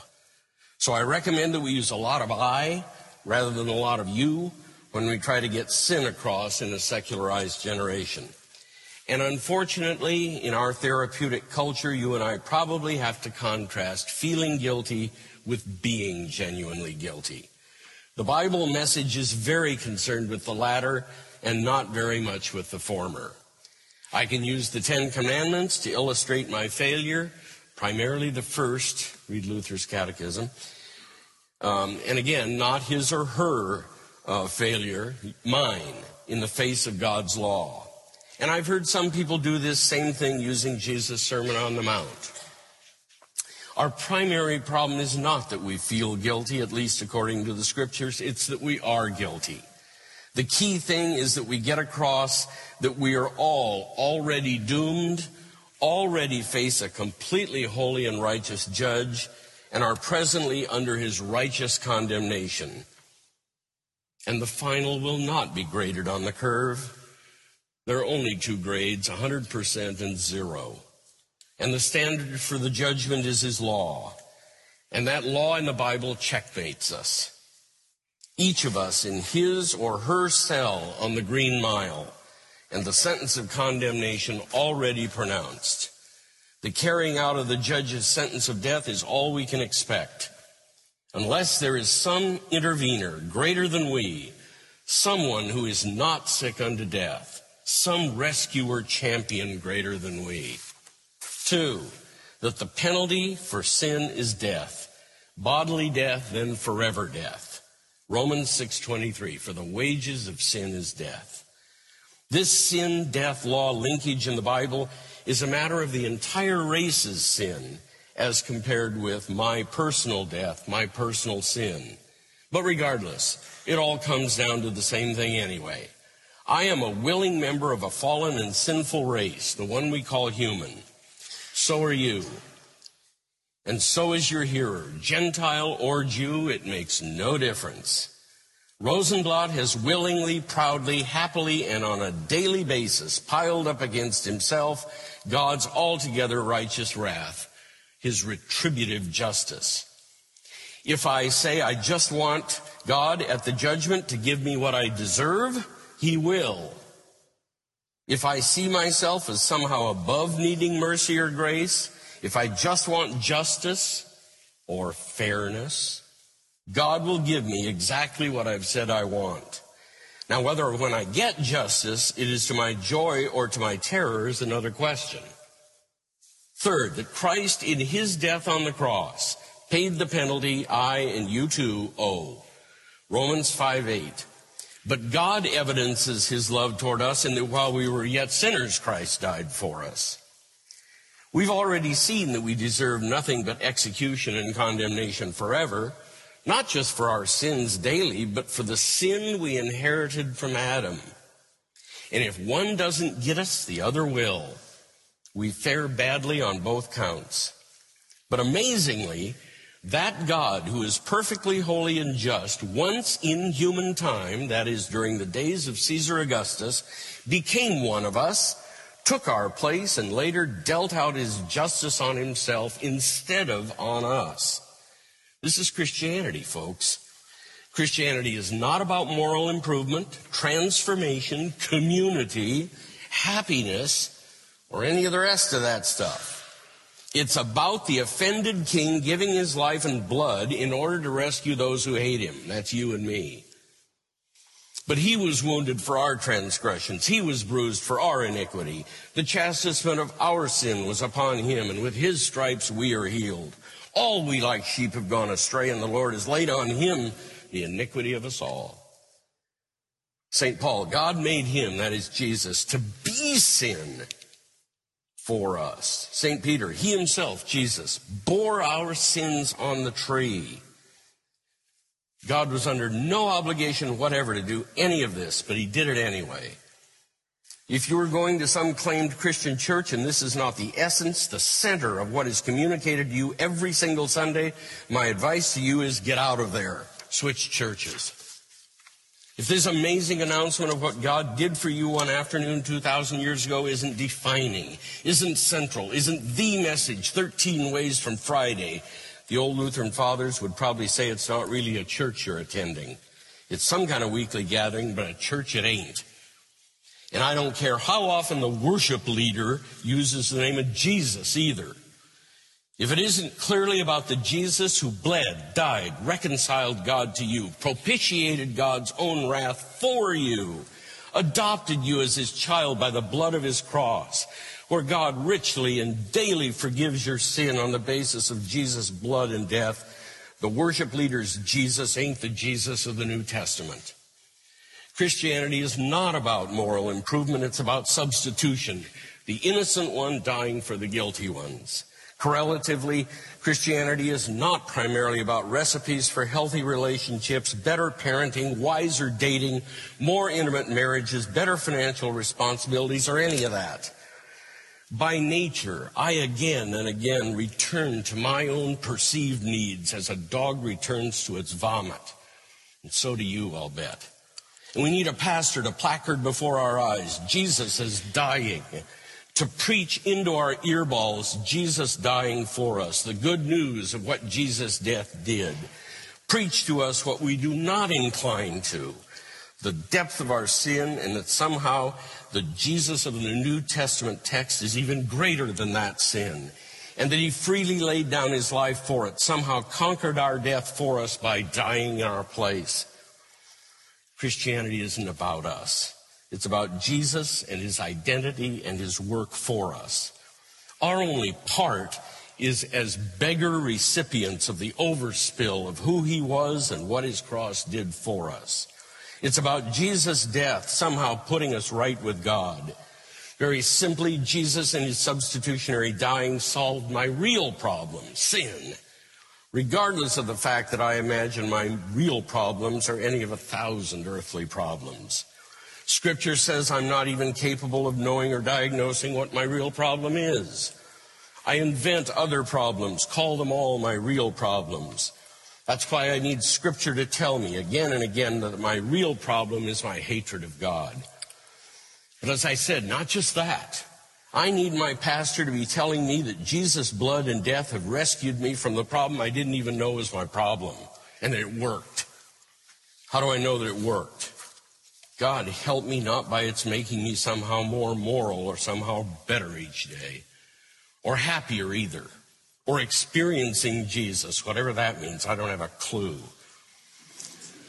I'm to know that the cross actually did what Jesus said it did by the fact that the Father raised him out of the grave 3 days after you and I, by the way, killed him on that dark Friday afternoon. 4, that justification, or the more general salvation, is utter gift, does not involve any good works on your part or mine. Ephesians 2:8-9, this one you know. For it's by grace that you're saved through faith, and that faith not of yourselves. It's the gift of God, lest anyone should boast. The only righteousness that opens the gate of heaven for sinners is the righteousness that belonged to someone else. Christianity is basically about what the Father was doing for me and for you in the death of his only begotten Son one afternoon. What's our part in this deal? Our part is sin. And when we're talking to someone about grace, we're speaking of what the old fathers called the favor Dei propter Christum, the favor of God on account of Christ. The law-obeying life he lived for us, but especially about his cross, blood, and death in our stead. Grace is the opposite of earning. The one is pure gift, the other is wages. We saw above that what you and I have earned is death. That's our deserved wages. But not so is the gift of free life, deliverance by another, so that in him we are part of God's gratuitous favor.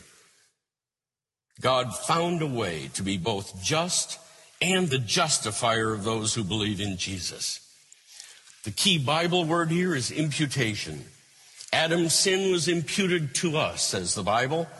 But then what we could never have seen coming, God imputed our sin to his Son instead of to us. What Jesus was and did is imputed or reckoned to our accounts by the great judge.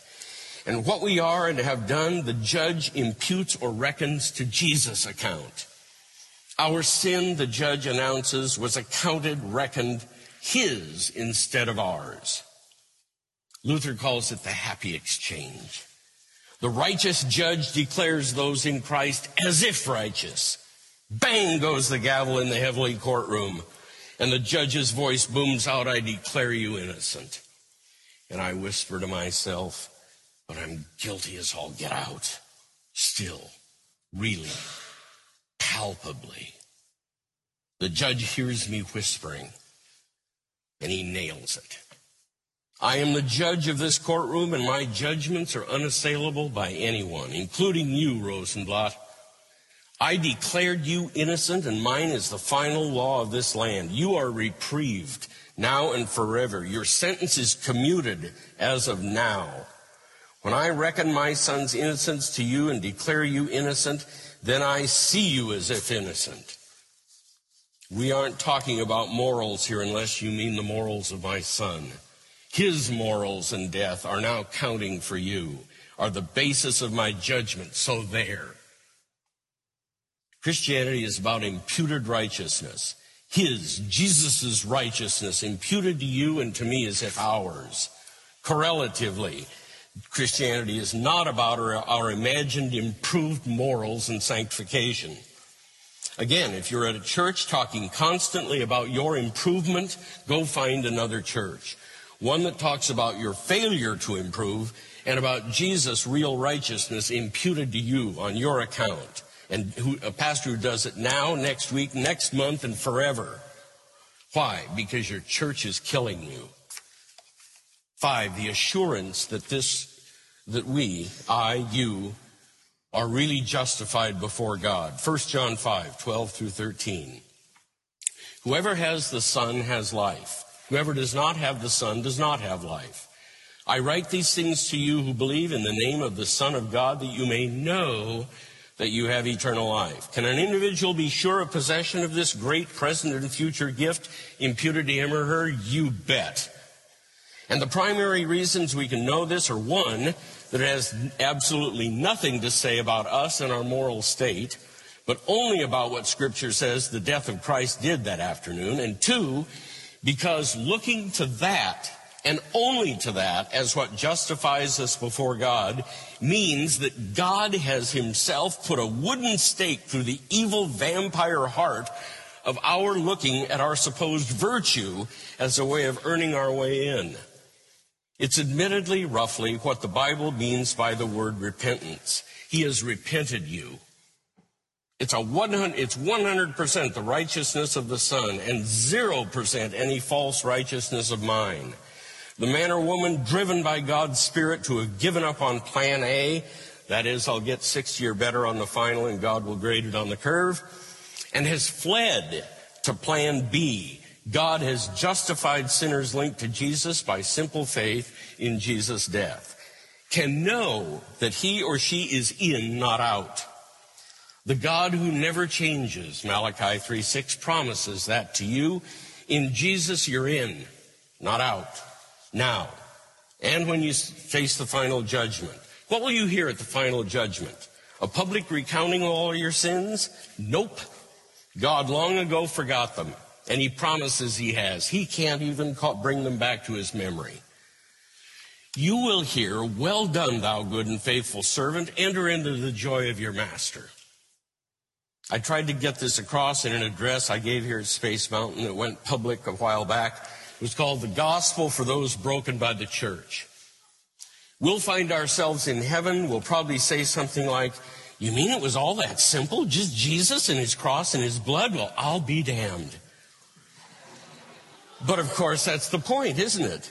Not one of us God-haters whom God has repented and faithed into Jesus' death, blood, and cross will ever be damned. Not a single one, ever. And then, as C.S. Lewis put it, the term is over and the holidays have begun. Forever, the great marriage feast of the Lamb in the body and feasting on the finest of meats and the choicest of wines. Welcome, child, welcome. Amen, amen, and amen. Amen.